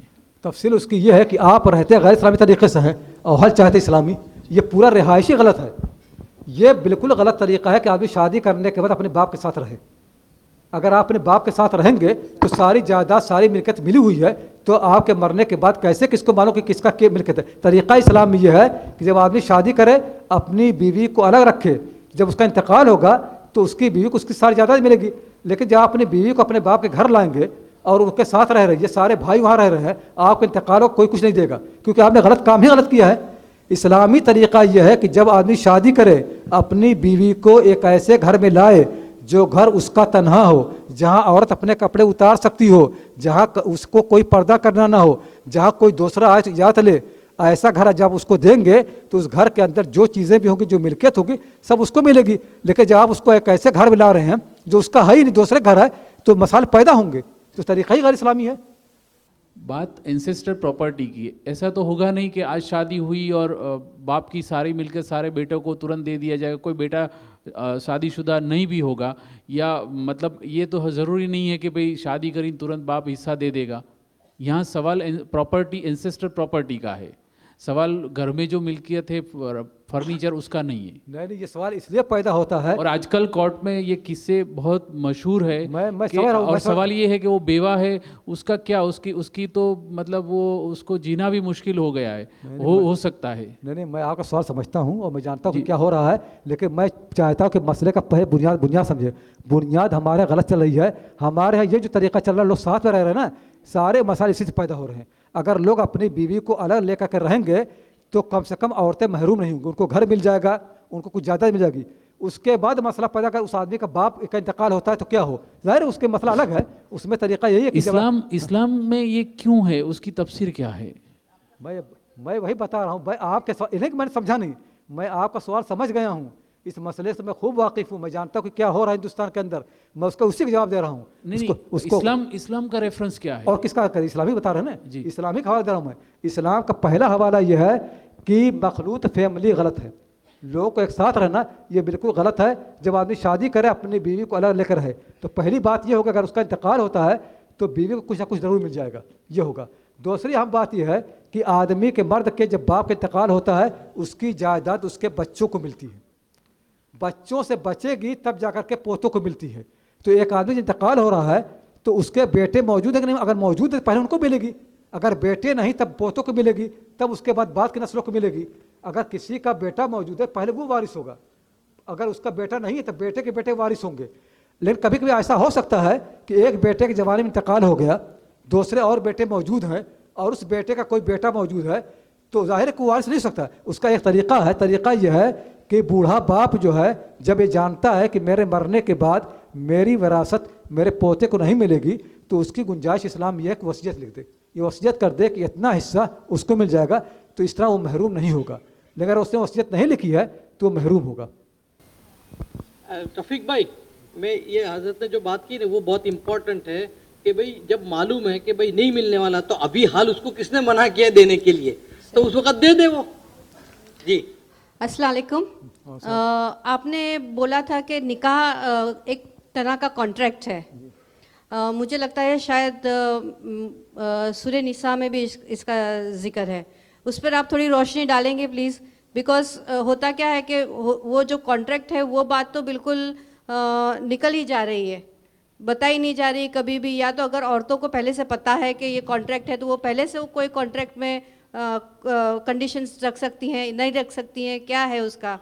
تھوڑا زیادہ ایلیبریٹ کر سکتے ہیں؟ بھائی یہ میں آپ کو بتا دوں کہ جب بھی کوئی لین دین، کوئی معاہدہ دو پارٹیوں میں ہوگا، اسلامی قانون یہ ہے کہ دونوں کا راضی ہونا ضروری ہے۔ It is necessary the consent of both parties, consent جو ہے ضروری ہے۔ جیسے مرد کا کنسنٹ رضا بقول سے عورت کی، شادی جو ہے کنٹریکٹ ہے، شادی میں جہاں مرد کی مرضی ہے وہیں عورت کی بھی ہے، یہ بہت ضروری ہے۔ اگر عورت تیار نہیں ہے تو وہ شادی نہیں ہوگی۔ حضور صلی اللہ علیہ وسلم فرمایا کہ اگر ماں باپ کسی عورت کو شادی کرنے پر مجبور کر دیں تو وہ شادی صحیح نہیں ہے، آپ صلی اللہ علیہ وسلم فرمایا۔ تو شادی کرنے کے لیے شادی جیسے کوئی کنٹریکٹ، میں ابھی کوئی چیز خریدتا ہوں، اگر میں آپ کی دکان پر آؤں اور کوئی چیز آپ کی مرضی کے بغیر لے لوں اور پیسہ چھوڑ کے چلا جاؤں تو اس کو نہیں کہ خریدا میں نے، جب تک آپ کی مرضی نہ ہو۔ ایسی شادی میں ہے، اگر کوئی آدمی شادی کرتا ہے اور عورت کی مرضی موجود نہیں ہے تو وہ شادی صحیح نہیں ہوگی، ایک کنٹریکٹ ہے۔ عورت کو ماں باپ کو یہ حق حاصل ہے کہ اس کی مدد کریں، اس سے کہیں کہ میں تمہارے لیے رشتہ تلاش کیا ہے، کیا تم کو پسند ہے؟ اگر پسند ہو تو کریں، نہ پسند ہو تو کوئی اور تلاش کریں۔ مرد مدد کرنے کا حق حاصل ہے، مردوں کے لیے بھی عورتوں کے لیے بھی، لیکن مجبور کرنے کا حق کسی کو بھی حاصل نہیں۔ کسی کنٹریکٹ میں، چاہے شادی کا ہو چاہے خرید و فروخت کا ہو، کسی کنٹریکٹ میں کوئی کسی کو مجبور نہیں کر سکتا۔ جس طرح مرد کو ایک حاصل ہے کہ اپنی بیوی کو دیکھے اور سمجھے تب اس سے شادی کرے، ایسی عورتوں کو حق حاصل ہے کہ مردوں کے بارے میں معلومات کریں کہ کیسی ہیں کیسے نہیں ہیں، جان بوجھ کر کے شادی کریں، تب شادی ہوگی۔ بغیر مرضی کے، بغیر اتفاق کے، بغیر قبول کیے ہوئے اسلام میں کوئی ایسی شادی موجود نہیں ہے۔ شادی میں دونوں کی، مرد عورت دونوں کی رضا اور رغبت ضروری ہے۔ صاف ہو گیا؟ بات یہ ہے کہ کنڈیشن وہ رکھے جہاں کنڈیشن پہلے سے نہ ہو۔ شادی کی جتنی کنڈیشن آپ سوچ سکتی ہیں سب خدا رسول نے پہلی بنا دی ہیں۔ آپ کی جب شادی ہوتی ہے تو اس کے معنی یہ ہوتے ہیں کہ میں شادی کر رہی ہوں اس مرد سے ان ساری کنڈیشنوں پر جو خدا رسول نے دی ہیں۔ اس میں کیا ملے گا آپ کو؟ مہر ملے گا، گھر ملے گا، کپڑا ملے گا، خرچہ ملے گا، یہ ساری چیزیں ملیں گی۔ یہ سب چیزیں پہلے سے، چاہے کوئی مرد کہہ بھی دے تب بھی ملے گا۔ تو کہنے یہ شرطیں کوئی بدل نہیں سکتا ہے، یہ شرطیں نکاح کے اندر پہلے سے موجود ہیں۔ جی مائک دو۔ ہلو، السلام علیکم۔ پہلے تو مبارکباد پیش کروں گی، بہت ہی اچھا پروگرام رکھا اور آپ نے خواتین کی عظمت کو اور اسلام میں ان کے کارناموں کو چند منٹوں میں بہت اچھے انداز میں بیان کیا۔ میرا ایک سوال یہ ہے کہ خواتین جب محدثہ رہ سکی ہیں، رہی ہیں، درس دیا ہے انہوں نے، تو آج کے معاشرے میں کیوں خواتین کو درس دینے سے، قرآن کی تعلیم دینے سے روکا جا رہا ہے؟ یہ میرا سوال ہے اور یہ میرا درد ہے کہ آج جو خواتین اجتماعات کرتی ہیں، درس دیتی ہیں، ان کو باقاعدہ روکا جاتا ہے کہ عورت درس نہیں دے سکتی قرآن کا۔ یہ جو لوگ کر رہے ہیں یہ ذاتی کر رہے ہیں، کیونکہ ہم تو دیکھ رہے ہیں سعودی عرب میں، مصر میں، شام میں اور انگلینڈ میں، ترکی میں، ہر جگہ عورتیں درس دے رہی ہیں۔ تو اگر ہندوستان لوگ روک رہے ہیں تو اس کی دلیل کیا کسی کے پاس ہے؟ کیونکہ اسلام کی ساری صدیوں میں ہمیشہ عورتیں مردوں کو پڑھاتے رہی ہیں، مرد عورتوں کو پڑھاتے رہے ہیں، اور یہ بخاری وغیرہ موجود ہے۔ بخاری کی کتنی حدیثوں میں، سندوں میں عورتیں آئی ہیں اور وہ عورتیں ان مردوں کے رشتہ دار نہیں ہیں، ان سے اجنبی ہیں، وہ پڑھاتی ہیں۔ اور سب لوگ اسے روایت کرتے ہیں. کتنی بے شمار روایتیں ایک عورت سے سینکڑوں لوگوں نے روایتیں کی ہیں. ایک عورت کے شاگردوں میں نے بتایا نا کہ 400 مرد بیٹھتے تھے. وہ کوئی رشتہ دار نہیں ہے. مراکش ایک آدمی آتا ہے, ایک عورت سے پڑھتا ہے, اس سے باتیں کرتا ہے, بحث کرتا ہے, مناظرہ کرتا ہے. یہ ایک خاتون ہے فاطمہ بنت العباس البغدادیہ, وہ 8ویں صدی ہجری کے ہیں. ان کے بارے میں ابن کثیر محدث لکھتے ہیں کہ وہ درس دیتی تھی, پڑھاتی تھی, مردوں سے مناظرے کرتی تھی, ابن تیمیہ سے بحث کرتی تھی, اور دمشق کی جامع مسجد کے ممبر سے تقریر کرتی تھی, ممبر پر بیٹھ تقریر کرتی تھی. اور انہوں نے مصر کے اندر وہ اصلاحات کی ہیں جو مرد نہیں کر سکے. یہ خاتون ہے ابن کثیر کے زمانے کی, مزی کے زمانے کی, ابن تیمیہ کے زمانے کی, درس دے رہی ہیں, پڑھا رہی ہیں, اور ان کے حلقے مرد شریک ہو رہے ہیں, اور مباحثے کر رہی ہیں, مناظرے کر رہی ہیں, اور جیت بھی رہی ہیں. تو یہ ہم نے اپنی طرف سے بنا لیا ہے کہ عورت جو ہے کسی سے بات نہیں کر سکتی. عورتوں کا لوگوں سے بات کرنا, حضرت عمر رضی اللہ تعالیٰ عنہ تقریر کرتے تھے, عورتیں ٹوک دیتی تھی. حضرت عمر نے تقریر کی کہ عورتوں کے مہر دینے میں کمی کی جائے. ایک عورت کھڑی ہوتی ہے, کہتی نہیں آپ یہ نہیں کر سکتے. قرآن کریم کے اندر عورتوں کو حق حاصل ہے کہ کتنے بھائی مہر لے لیں. حضرت عمر کو عورت نے ٹوکا, حضرت عمر نے کہا کہ عورت صحیح ہے اور میں غلط ہوں. یہ ہوتا تھا, مناظرے ہوتے, بحث ہوتی, گفتگو ہو رہی ہے, اعتراض ہو رہے, ساری چیزیں ہوتی تھی. تو ہم نے اپنی طرح بنا لیا. میں آپ کو بتاؤں, ابھی میں شام گیا تھا, اور شام میں ملا ایک استاد سے جن سے 35 عورتوں نے حدیث پڑھی تھی. وہ 35 خواتین وہ ہیں کہ جنہوں نے حدیث پڑھی نہیں تھی, پوری بخاری شریف انہوں نے یاد کی ہے. اور اس میں خاتون کا نام سمر عائشہ, انہوں نے 2 جلدوں میں کتاب لکھی ہے کہ بخاری شریف ہم نے کیسے یاد کی, 2 جلدوں میں. اور اس کتاب پر مقدمہ میرے شیخ عبد الفتاح غدار رحمۃ اللہ علیہ کا اور بڑے بڑے شیوخ کا لکھا ہے کہ بخاری کیسے یاد کی جائے. میں بتاؤں آپ کو, میں اتنی دنیا میں گیا ہوں, میرے پاس 800-900 سندیں تقریباً ہے. آج تک میری ملاقات کسی ایک ایسے مرد سے نہیں ہوئی ہے جس کو بخاری پوری یاد ہو. اور آج بھی 35 خواتین ہیں جن کو بخاری شریف پوری زبانی یاد ہے. اور اس کے بعد وہ مسلم شریف یاد کر رہے تھے, مجھے یاد نہیں کتنی یاد ہوئی, لیکن 35 خواتین بخاری یاد ہے. آپ بتا دیں کہ دیوبند میں, ندوے میں, سہارنپور میں, ہندوستان کے کسی شہر میں کوئی ایک عالم بھی ایسا ہے جس کو بخاری پوری یاد ہو, جبکہ 35 خواتین کو یاد ہے.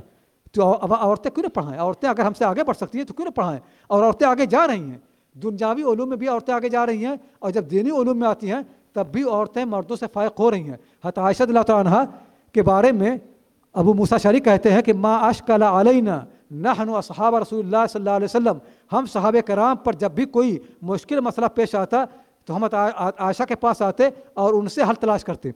عمرہ بنت عبد الرحمن ایک تابعیہ ہیں, وہ مسئلہ حل کیا کرتی تھی. امام زہری کہتے ہیں کہ میں کثرت سے حدیث پڑھا کرتا تھا, تو ایک امام نے مجھ سے کہا کہ تم عمرہ بنت عبد الرحمن کے پاس جاؤ, ان کے پاس تم کو جو حدیثیں ملیں گی کسی کے پاس نہیں. جب ان کے پاس میں گیا تو دیکھا کہ ان کے پاس اتنی حدیثیں ہیں جو کبھی کسی نے سنی ہی نہیں ہے, اتنا ان کے پاس علم تھا. تو یہ بات کہ عورتیں نہ پڑھائیں, یہ عجیب و غریب بات ہے. میں عورتیں ہمیشہ پڑھاتی رہوں, پڑھائیں گی کیوں نہیں؟ اور قرآن کریم میں عورتیں بات کر رہی ہیں, موسیٰ علیہ السلام بات کر رہے ہیں عورتوں سے, مردوں سے, مرد ان سے بات کر رہے ہیں. عورتوں کا پڑھانا میری کتاب یہی ہے.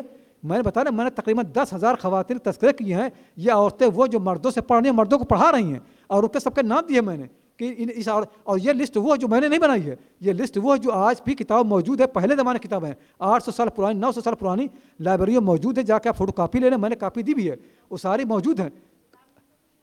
سوری, میری کتاب کا نام الوفاء فی اسماء النساء, 40 اوپر جلدوں میں چھپ رہی ہے. اس کا مقدمہ انگریزی میں ہے المحدثات, اس کا ایک نسخہ میں نے دیا ہے اویس بھائی کو, اور کئی نسخے میرے, اگر آپ چاہتے ہیں ایک نسخہ مجھ سے آپ لے سکتی ہیں, ملیے. اس میں میں نے سارے میپ دیے ہیں کہ عورتیں کہاں کہاں سفر کرتی تھیں. میں نے سارے شجرے دیے ہیں کہ عورتوں کی سندیں کیسی کیسی گئے, بخاری کی سند کیا ہے, مسلم کی سند کیا ہے. میں نے یہ بھی دیکھا ہے کہ عورتوں کے شاگرد کون کون ہیں اور عورتوں کے استاد کون کون ہیں. آپ جب دیکھیں گے تو آپ دیکھیں ان کے شاگرد مرد ہیں, استاد بھی مرد ہیں, اور عورتیں سفر کر رہی ہیں, دنیا میں جا رہی ہیں, علم اپنا پھیلا رہی ہیں, اور کتابیں بھی لکھ رہی ہیں. ان کی کتابیں بھی انہوں نے لکھی, وہ سب موجود ہے.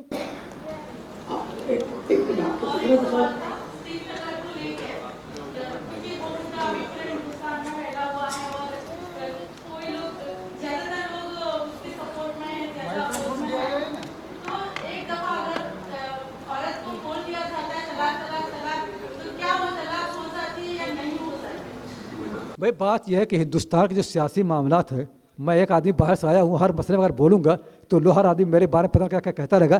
میں اگر آپ مسئلہ پوچھیں تو میں آپ کو بتا دوں, اس مسئلے میں 2 رائے ہیں. کچھ فقہا کے نزدیک 3 طلاق, ایک مجلس میں 3 طلاق ہوتی ہے. کچھ لوگ ایسے ہیں جن کی رائے یہ ہے کہ طلاق کے لیے ایک وقفہ ہونا چاہیے, ایک طہر میں صرف 1 طلاق ہو سکتی ہے, جب عورت پاک ہوئی 1 طلاق. جب اس کو دوبارہ ناپاک ہوئی پھر پاک ہوئی تو پھر ایک طلاق. ایک پاکیزگی میں ایک سے اوپر طلاق نہیں سکتی ہے. قرآن کریم میں اسی کو بیان کیا گیا ہے اور حدیثوں میں بھی یہی ہے. حضرت جابر کہتے ہیں کہ ہم لوگ حضور صلی اللہ علیہ وسلم کے زمانے میں، حضرت بکر صدیق کے زمانے میں، و صدر من خلافت عمر، حضرت عمر کی خلافت کے شروع میں 3 طلاق کو 1 طلاق سمجھتے تھے. حضرت عمر نے سیاستاً کسی وجہ سے 3 کو 3 کہہ دیا ہے. بعد کے بہت سے فقہاء اس کی پیروی کرتے ہیں. تو اس مسئلے میں 2 رائے ہیں اور آپ کے ملک کے اندر 2 رائے چل رہی ہیں، انتشار برپا ہے. میری تو خواہش یہی ہوگی کہ علماء بیٹھے، جیسے ہم نے بہت سے مسائل میں دوسرے مسئلہ پر فتویٰ دیا ہے، ویسے اور مسائل بھی دے سکتے ہیں. آپ کو مثال دیتا ہوں. حنفی مسلک یہ ہے، اگر کسی عورت نے شادی کی اور اس کا شوہر لاپتہ ہو گیا، مفقود ہو گیا، پتہ ہی نہیں کہاں چلا گیا ہے، تو امام حنیفہ سے کئی روایتیں ہیں. ایک روایت یہ ہے کہ وہ عورت جو ہے اپنے شوہر کا 90 سال انتظار کرے گی. 90 سال اگر نہیں آتا وہ، تب وہ دوسری شادی کر سکتی ہے. آپ بتائیں، جب عورت جو 90 سال تک انتظار کرتے کرتے بوڑھی ہو گئی، وہ تو مر جائے گی، تو اب کیا شادی کرے گی اگر 90 سال تک رہ سکتی ہے؟ یہ امام حنفی مسلک ہے. ایک مسلک ہے، ایک رائے ہے کہ 100 سال، ایک ہے کہ 110 سال. بار امام حنیفہ کی رائے اس سلسلے میں یہی ہے، 110 سال، 100 سال، 90 سال. 90 سال تک وہ اپنے شوہر کا انتظار کرے گی. مولانا تھانوی رحمۃ اللہ علیہ اس ملک کے بڑے فقیہ تھے، مفتی تھے. انہوں نے حنفی مسلک چھوڑ کر کے اس مسئلے میں کس پر فتویٰ دیا؟ مالکی مسلک پر. امام مالک کی رائے یہ ہے کہ عورت صرف 4 سال انتظار کرے گا. 4 سال تک شوہر نہیں آتا ہے تو دوسرے شادی کر لے گی اور وہ شادی ہو جائے گی. اگر پہلا شوہر آتا ہے تو اس کا کوئی اس سے تعلق نہیں ہے. تو اب دیکھ رہے ہیں ایک مسئلہ پیدا ہوا، دوسرے مسلک میں اس کا حل تلاش کیا گیا. تو میں کسی مسئلے میں دخل اندازی نہیں کرتا، میں کہتا ہوں کہ اس مسئلے میں 2 رائے ہیں. ہمارے ملک میں مسائل پیدا ہو رہے ہیں اور ایک مسئلہ نہایت گندہ ہے. وہ یہ ہے کہ لوگ کرتے یہ کہ 3 طلاق ہوتی ہے، کہتے ہیں 3 طلاق ہو گئی ہے، اب اس کا طریقہ کیا حلالہ ہے. اس عورت کی 1 رات کے لیے کسی مرد شادی کراتے ہیں، 1 رات وہ رہتی ہے. میں کہتا کوئی غیرت مند آدمی یہ گوارا کرے گا کہ اپنی بیٹی، اپنی بیوی، اپنی بہن، اپنی ماں کو دوسرے کے حوالے 1 رات کے لیے کرے؟ اس ملک میں اس میں ہو سکتا ہے؟ جس کا کاروبار ہو رہا ہے، لوگ اس کی فیس لے رہے ہیں، کتنے امام اس کے پیسے لے رہے ہیں، مسجدوں میں کمرے بنائے جا رہے ہیں حلالہ کرنے کے لیے. یہ گندا کام، اس پر تنقید ہونی چاہیے. یہ گندا کام نہیں ہونا چاہیے. ایک منٹ میں، کیونکہ اب کافی سوال ہو گئے ہیں اور ابھی بہت سارے لوگوں کے سوال تو ہیں ہی، اور یہ سلسلہ تو دیکھیے جاری ہی رہے گا. تو میری رائے یہ ہے کہ وقت کافی ہو گیا ہے. ہم جتنے اب سوال ہیں ہمارے من میں، وہ ہم سوال لکھیں اور شیخ کو ہم پہنچائیں. ایک سوال کی اجازت دیں. چلیے آپ کر لیجیے. چلیے 2 سوال، ایک یہ اور اس کے بعد ایک سوال پوچھ لیں. چلیے ٹھیک، آپ پوچھ لیں پہلے، اس کے بعد ایک سوال کر لیں. چلیے آپ پہلے کر لیں، آپ پہلے کر لیں. ہلو، السلام علیکم. میرا سوال یہ ہے کہ شادی میں لڑکی کی مرضی اور لڑکے کی مرضی، دونوں کی مرضی پوچھی جاتی ہے، ٹھیک ہے. لیکن ابھی جو برننگ کویشچن ہے کہ لڑکی اگر مسلم سے نہیں، غیر مسلم سے شادی کر رہی ہے تو اس کو روکنے کے لیے پورا ایک گروپ پیچھے لگ جاتا ہے. تو کیا یہ صحیح ہے اسے روکنا؟ دونوں کی مرضی ہے، دونوں شادی کر رہے ہیں، وہ مسلم نہیں ہے، لڑکی مسلم ہے، اگر لڑکا مسلم نہیں ہے تو کیا اسے روکنا صحیح ہے؟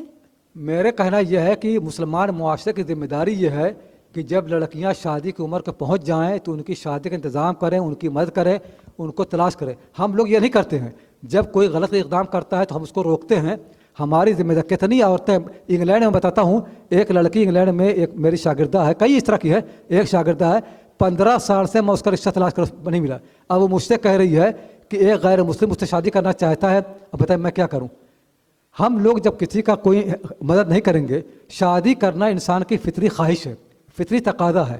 تو میں یہی کہوں گا کہ ابھی جلد بازی نہ کریں عورتیں، ابھی مردوں کو ایک موقع اور دیں اور مردوں سے کہیں کہ بھائی اس مسئلے کا حل تلاش کرو. کیونکہ عورتوں جس طرح مردوں کی خواہش شادی کی ہوتی ہے، عورتوں کی بھی ہوتی ہے. عورتیں چاہتی ہیں کہ بچے ان کے ہوں، ان کا خاندان ہو اور رہے. اگر آپ ان کے لیے حل تلاش نہیں کریں گے، میں یہ شروع سے کہہ رہا ہوں کہ اگر ہم حل نہیں تلاش کریں گے تو لوگ غیر اسلامی حل تلاش کریں گے.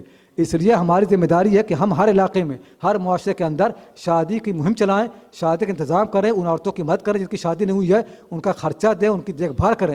انشاءاللہ انہوں کام آگے بڑھے گا. تو ابھی گجرات میں یہ کام پورا ہو رہا ہے، تو کچھ لوگ گجرات میں ایسے کھڑے ہو جائیں جو یہ طے کر لیں کہ جن عورتوں کی شادی نہیں ہوئی، جو عورتیں بیوہ ہو گئی ہیں، ان کی دوسری شادی کر رہی ہیں، ہم اس کا پورا بوجھ اٹھائیں گے اور ہم ان کی شادی کریں گے. میرا ایک آخری سوال ہے کہ رسول اللہ صلی اللہ علیہ وسلم کی حدیث ہے کہ اگر میں سجدے کا حکم دیتا تو عورت کو حکم دیتا کہ اپنے شوہر کو سجدہ کرے. اس پر تھوڑا آپ روشنی ڈالیں. میں نے کئی کتابیں لکھی ہوئی ہیں، ابھی میری کتاب آ رہی اس میں اس حدیث کو میں نے لیا ہے. یہ حدیث سرے سے ہے ہی نہیں. اور یہ بتا دوں، یہ حدیث جو لوگ بیان کرتے ہیں عام طور سے حدیث کو لوگ بیان کرتے ہیں معاذ ابن جبل کے واسطے سے. لوگ حدیث کی کتاب موجود ہے کہ معاذ بن جبل رضی اللہ تعالیٰ عنہ حضور صلی اللہ علیہ وسلم کے پاس شام سے آئے اور کہا کہ شام میں نے دیکھا یہ ہے کہ وہاں پر عیسائی لوگ اپنے جو دین کے بڑے رہنما ہیں ان کو سجدہ کرتے ہیں, اسی لیے میں نے آپ کو سجدہ کیا ہے. یہ روایت صحیح ہو نہیں سکتی. پہلے تو سند ہی کمزور ہے, دوسرا یہ کہ معاذ بن جبل رضی اللہ تعالیٰ عنہ حضور صلی اللہ علیہ وسلم زندگی میں کبھی شام گئے ہی نہیں. شام ان کا جانا ثابت ہی نہیں سرے سے, وہ کبھی گئے ہی نہیں, تو ان کے دیکھنے کا سوال ہی پیدا ہوتا ہے. اگر وہ کہیں گئے تو یمن گئے ہیں, یمن جب گئے تو یمن سے واپس ہی نہیں آئے, سجدہ کہاں سے کرتے؟ جب یمن وہ گئے تو یمن سے جب واپس آئے تو حضور صلی اللہ علیہ وسلم کا انتقال ہو چکا تھا. یہ حدیث سرے سے صحیح ہے ہی نہیں. پہلی غلطی اس میں یہ کہ معاذ بن جبل رضی اللہ تعالیٰ عنہ کا شام جانا ثابت موجود ہی کہیں نہیں, کہیں منقول نہیں ہے کہ آپ کی زندگی میں وہ شام گئے ہوں. دوسری بات, اگر گئے ہیں تو یمن گئے ہیں, لیکن یمن جانے کے بعد وہ آئے ہی نہیں. وہ اس وقت آئے جب آپ کا انتقال ہو گیا تھا, سجدہ کہاں سے کرتے؟ اور سجدہ کرنا کتنی بڑی جہالت ہے. حضرت معاذ بن جبل اتنے بڑے صحابی, اتنے بڑے فقیہ, وہ سجدہ کریں گے؟ یہ کبھی کہیں ہوا نہیں. قرآن کریم نے غیر خدا کو سجدہ کرنے کا اتنا واضح طور پر حرام کر دیا ہے. اگر معاذ بن جبل اس کو نہیں کون جانے گا؟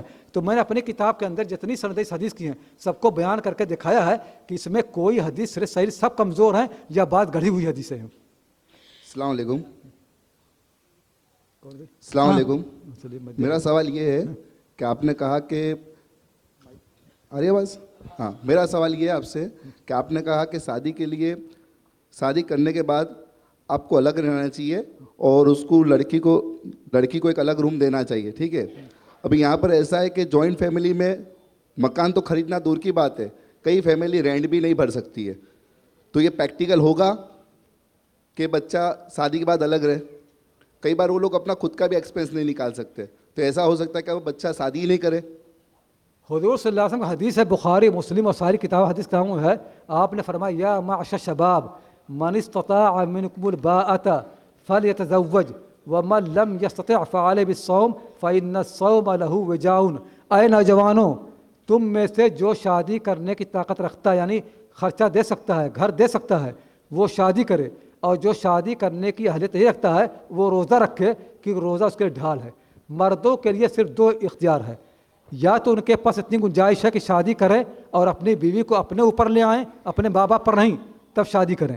اگر اپنے ماں باپ کی ذمہ داری لاتے ہیں تب شادی کرنا صحیح نہیں, کیونکہ اگر لڑکی آپ کے ماں باپ کے تحت آئے گی تو پھر ان کی بات سنے گی, پھر اس پر دو آدمی حکم چلیں گے, آپ چلائیں گے اور آپ کے ماں باپ, تو عورت اس سے پریشان ہو جائے گی.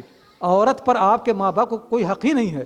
لیکن جب عورت آپ کے ماں باپ کے ساتھ رہے گی ان کا حق چلے گا, ان کا اختیار ہوگا. اس لیے نوجوان لوگ بات صاف صاف سن لیں. اگر آپ واقعی نوجوان ہیں, مرد ہیں, تو مرد کی طرح رہیں. مرد وہ ہوتا ہے جو اپنے بل پہ کام کرتا ہے, یہ نہیں کہ اپنے باپ پر بوجھ بن جائے.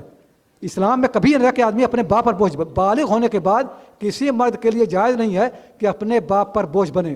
شادی ہونے کے بعد مردوں پر ضروری ہے اپنا راستہ خود تلاش کریں. حضرت ابن عمر کہتے ہیں کہ جب میں بالغ ہو گیا تو میں جا کر مسجد میں سویا کرتا تھا, اپنے باپ کے گھر کو میں نے چھوڑ دیا. جب میں نے گھر بنا لیا تب میں نے شادی کی, لیکن بالغ ہونے کے بعد اپنے باپ کے گھر میں کبھی نہیں سویا میں, کیونکہ شادی ہونے کے بعد بالغ ہونے کے بعد دوسرے بچوں کا حق ہے باپ پر. باپ کا یہ ذمہ داری ہے کہ اپنے بچوں کو, بالغ بچوں کی دیکھ بھال کرتا رہے. باپ پر ذمہ داری ہے نابالغ بیٹوں کی اور بیٹیوں کی جب تک شادی نہ ہو جائے. بیٹیوں کے بارے میں ذمہ داری ہے شادی کرنے تک, اور بچوں پر ذمہ داری ہے بالغ ہونے تک. السلام علیکم. ایک لڑکا جب بالغ ہو گیا ذمہ داری ختم. لڑکی بالغ ہونے کے بعد شادی ہو جائے تب ذمہ داری ختم ہوتی. بالغ ہونے کے بعد لڑکے کی باپ پر کوئی ذمہ داری نہیں ہے. السلام علیکم. میرا یہ سوال ہے کہ آج یہ بات عام ہوتی جا رہی ہے کہ شوہر کو انتخاب کرنا پڑتا ہے بیوی اور ماں کے بیچ میں. چھوٹا سا گھر ہے, ماں اکیلی ہے یا باپ اکیلا ہے. اب اگر بیوی کی ماں کے ساتھ اگر نہیں بنتی تو وہ کیسے اس صورت میں دونوں کو ایک ساتھ لے کے چلے گا؟ ایسے میں اگر بیوی کرے گی ہم نے سنا ہے ہمیں ہمارا گھر الگ دے دو, تو وہ شوہر کس طرح سے اس معاملے میں ڈیل کرے گا؟ یہ یقیناً ہوگا. جب بھی لوگ اپنی بیوی کو اپنے ماں باپ کے ساتھ لائیں گے لڑائی ہونا طے ہے. یہ ممکن ہے کہ آپ غلط کام کریں اور صحیح ہو جائے. اسلام میں جائز ہی نہیں ہے. اگر آپ شادی کرنا چاہتے ہیں اور سکون چاہتے ہیں تو خدا کی بات مانیں. خدا رسول کی بات یہ ہے کہ اپنی بیوی کو آپ اس کا اپنا گھر دیں. اگر اپنا گھر نہیں دیں گے تو آپ کو سکون کبھی نہیں ملے گا, ممکن ہی نہیں ہے.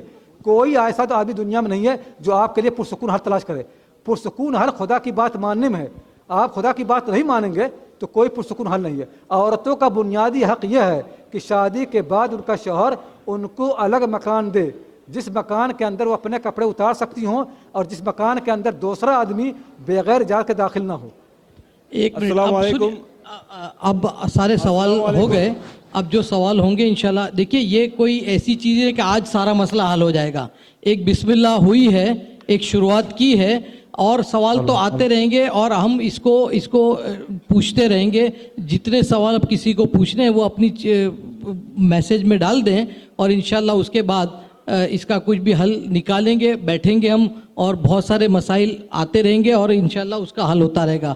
अब मैं अफजल भाई को दावत दूंगा कि आके सब। एक डाउट है, एक खाली भाई वो फिर एंड नहीं होएगा। एक है खाली, मैं सवाल नहीं करूंगा, मैं खाली एक दरखास्त है, गुजारिश, जी खाली गुजारिश। जी बोलो। हेलो, अस्सलाम वालेकुम। और अभी जो एक बहन जी ने सवाल उठाया कि यहाँ के उल्मा वगैरह या हिंदुस्तान में पढ़ने नहीं देते बेटियों को, या कुरान नहीं सिखाने देते, या फिर हदीस, तो ये बिल्कुल गलत बात है। आप लोग ने अभी देखा ही नहीं है गुजरात में कितने सारे मदरसे हैं जो लड़कियों के लिए ही है और बनाते पूरे। और मेरी खुद की खाला है, वहाँ पे जलालेन बुखारी वगैरह पढ़ा रही है। लेकिन ये हमारी एक कमजोरी है कि हम लोगों ने समझा नहीं है अभी तक मदरसों को, या नहीं समझा या सब नहीं समझा, और ये बिल्कुल वो बात है।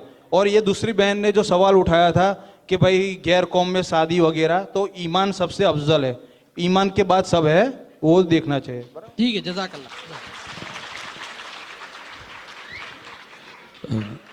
जज़ाकुमुल्लाह खैरन कसीरन कसीरा। बहुत सारी बातें सामने आई, लेकिन हमारा तो हाल घर पर उल्टा होता है। मैं तो अभी पूछ रहा था मौलाना को कि हम तो घर पे जाते नहीं तो सबसे पहले कहाँ सीधे रहते हो, तो घर पे सीधे रहते, हमारी तो चलती नहीं है। ये लाए कहाँ से है वही समझ नहीं पड़ती है। और मौलवी साहब ने कहाँ देखा है वो भी मुझे पता ही नहीं चलता है, क्योंकि हम में से जितने भी यहाँ पर मर्द बैठे हैं, मैं समझता हूँ कि बाहर तो सब है बिल्कुल एकदम, लेकिन घर पे जाते तो घर पे इशारा हो जाता है कि ना। तो हमारा तो ये हाल है भाई। मैं आपको किस्सा बयान करूं, माफ करना थोड़ा, क्योंकि बहुत सारी बातें ऐसी हुई है कि किसी को गवार होगी ने किसी को ना गवार भी होगी, किसी को हजम हुई होगी ने किसी को नहीं हजम भी हुई होगी। हमारे दोस्त आईपीएस समीउल्लाह अंसारी साहब जब यहाँ पर थे, तो एक दिन ऐसा हुआ कि रात को जो है हमारे दोस्त है मुस्तफ़ा भाई मानिक चंद, ये कुछ टी शर्ट आए होंगे, तो टी शर्ट लेके जब हम गए उनको हदिया देने के लिए, तो उसके कुछ कलर ऐसे होंगे जो फ्लोरेसेंट कलर होंगे। तो ये जैसे ये रखे लेकर फिर अंसारी साहब अंदर जाने लगे, तो उनके घर वालों ने समी, तो सीधे के सीधे जैसे अंदर जा रहे थे ऐसे बाहर निकले आके, नहीं नहीं ये मेरे को नहीं चाहिए। अब वो निगाह मेरी पड़ गई थी। मैंने कहा कि अंसारी साहब आज आपका राज फास हो गया। तो खैर अल्लाह ताला जो है वो सबको ऐसे शोहर भी नसीब फरमावे, क्योंकि हर औरत की एक ख्वाहिश होती है। लेकिन बहुत सारे सवालात जो है जो हुए हैं, बहुत सारे तो ऐसा भी है कि खुद अपने मफाद के लिए कुछ सवाल किए हो, ऐसा नहीं होता है। कुछ माशरा भी देखा जाता है और उर्फ भी देखा जाता है, और हर जगह पर बहुत सारी तालीम के दरवाजे भी खुले हुए हैं। खैर अल्लाह ताला जो है इसके अंदर बहुत दिल खोलकर जो कुछ भी सवालात हुए, हमारे हजरत मौलाना अकरम साहब नदवी दामर बरकातहुम यहाँ पर तशरीफ़ लाए, उन्होंने इसके जवाब जितने हो सके इतने दिए हैं। उलमाए किराम को इसमें बहुत सारे इख्तिलाफात भी होंगे, लेकिन मुआशरा चलता है उर्फ के साथ भी। कुरान और हदीस अपनी जगह पर है और उसी के दायरे में रहकर एक मुआशरा बनता है।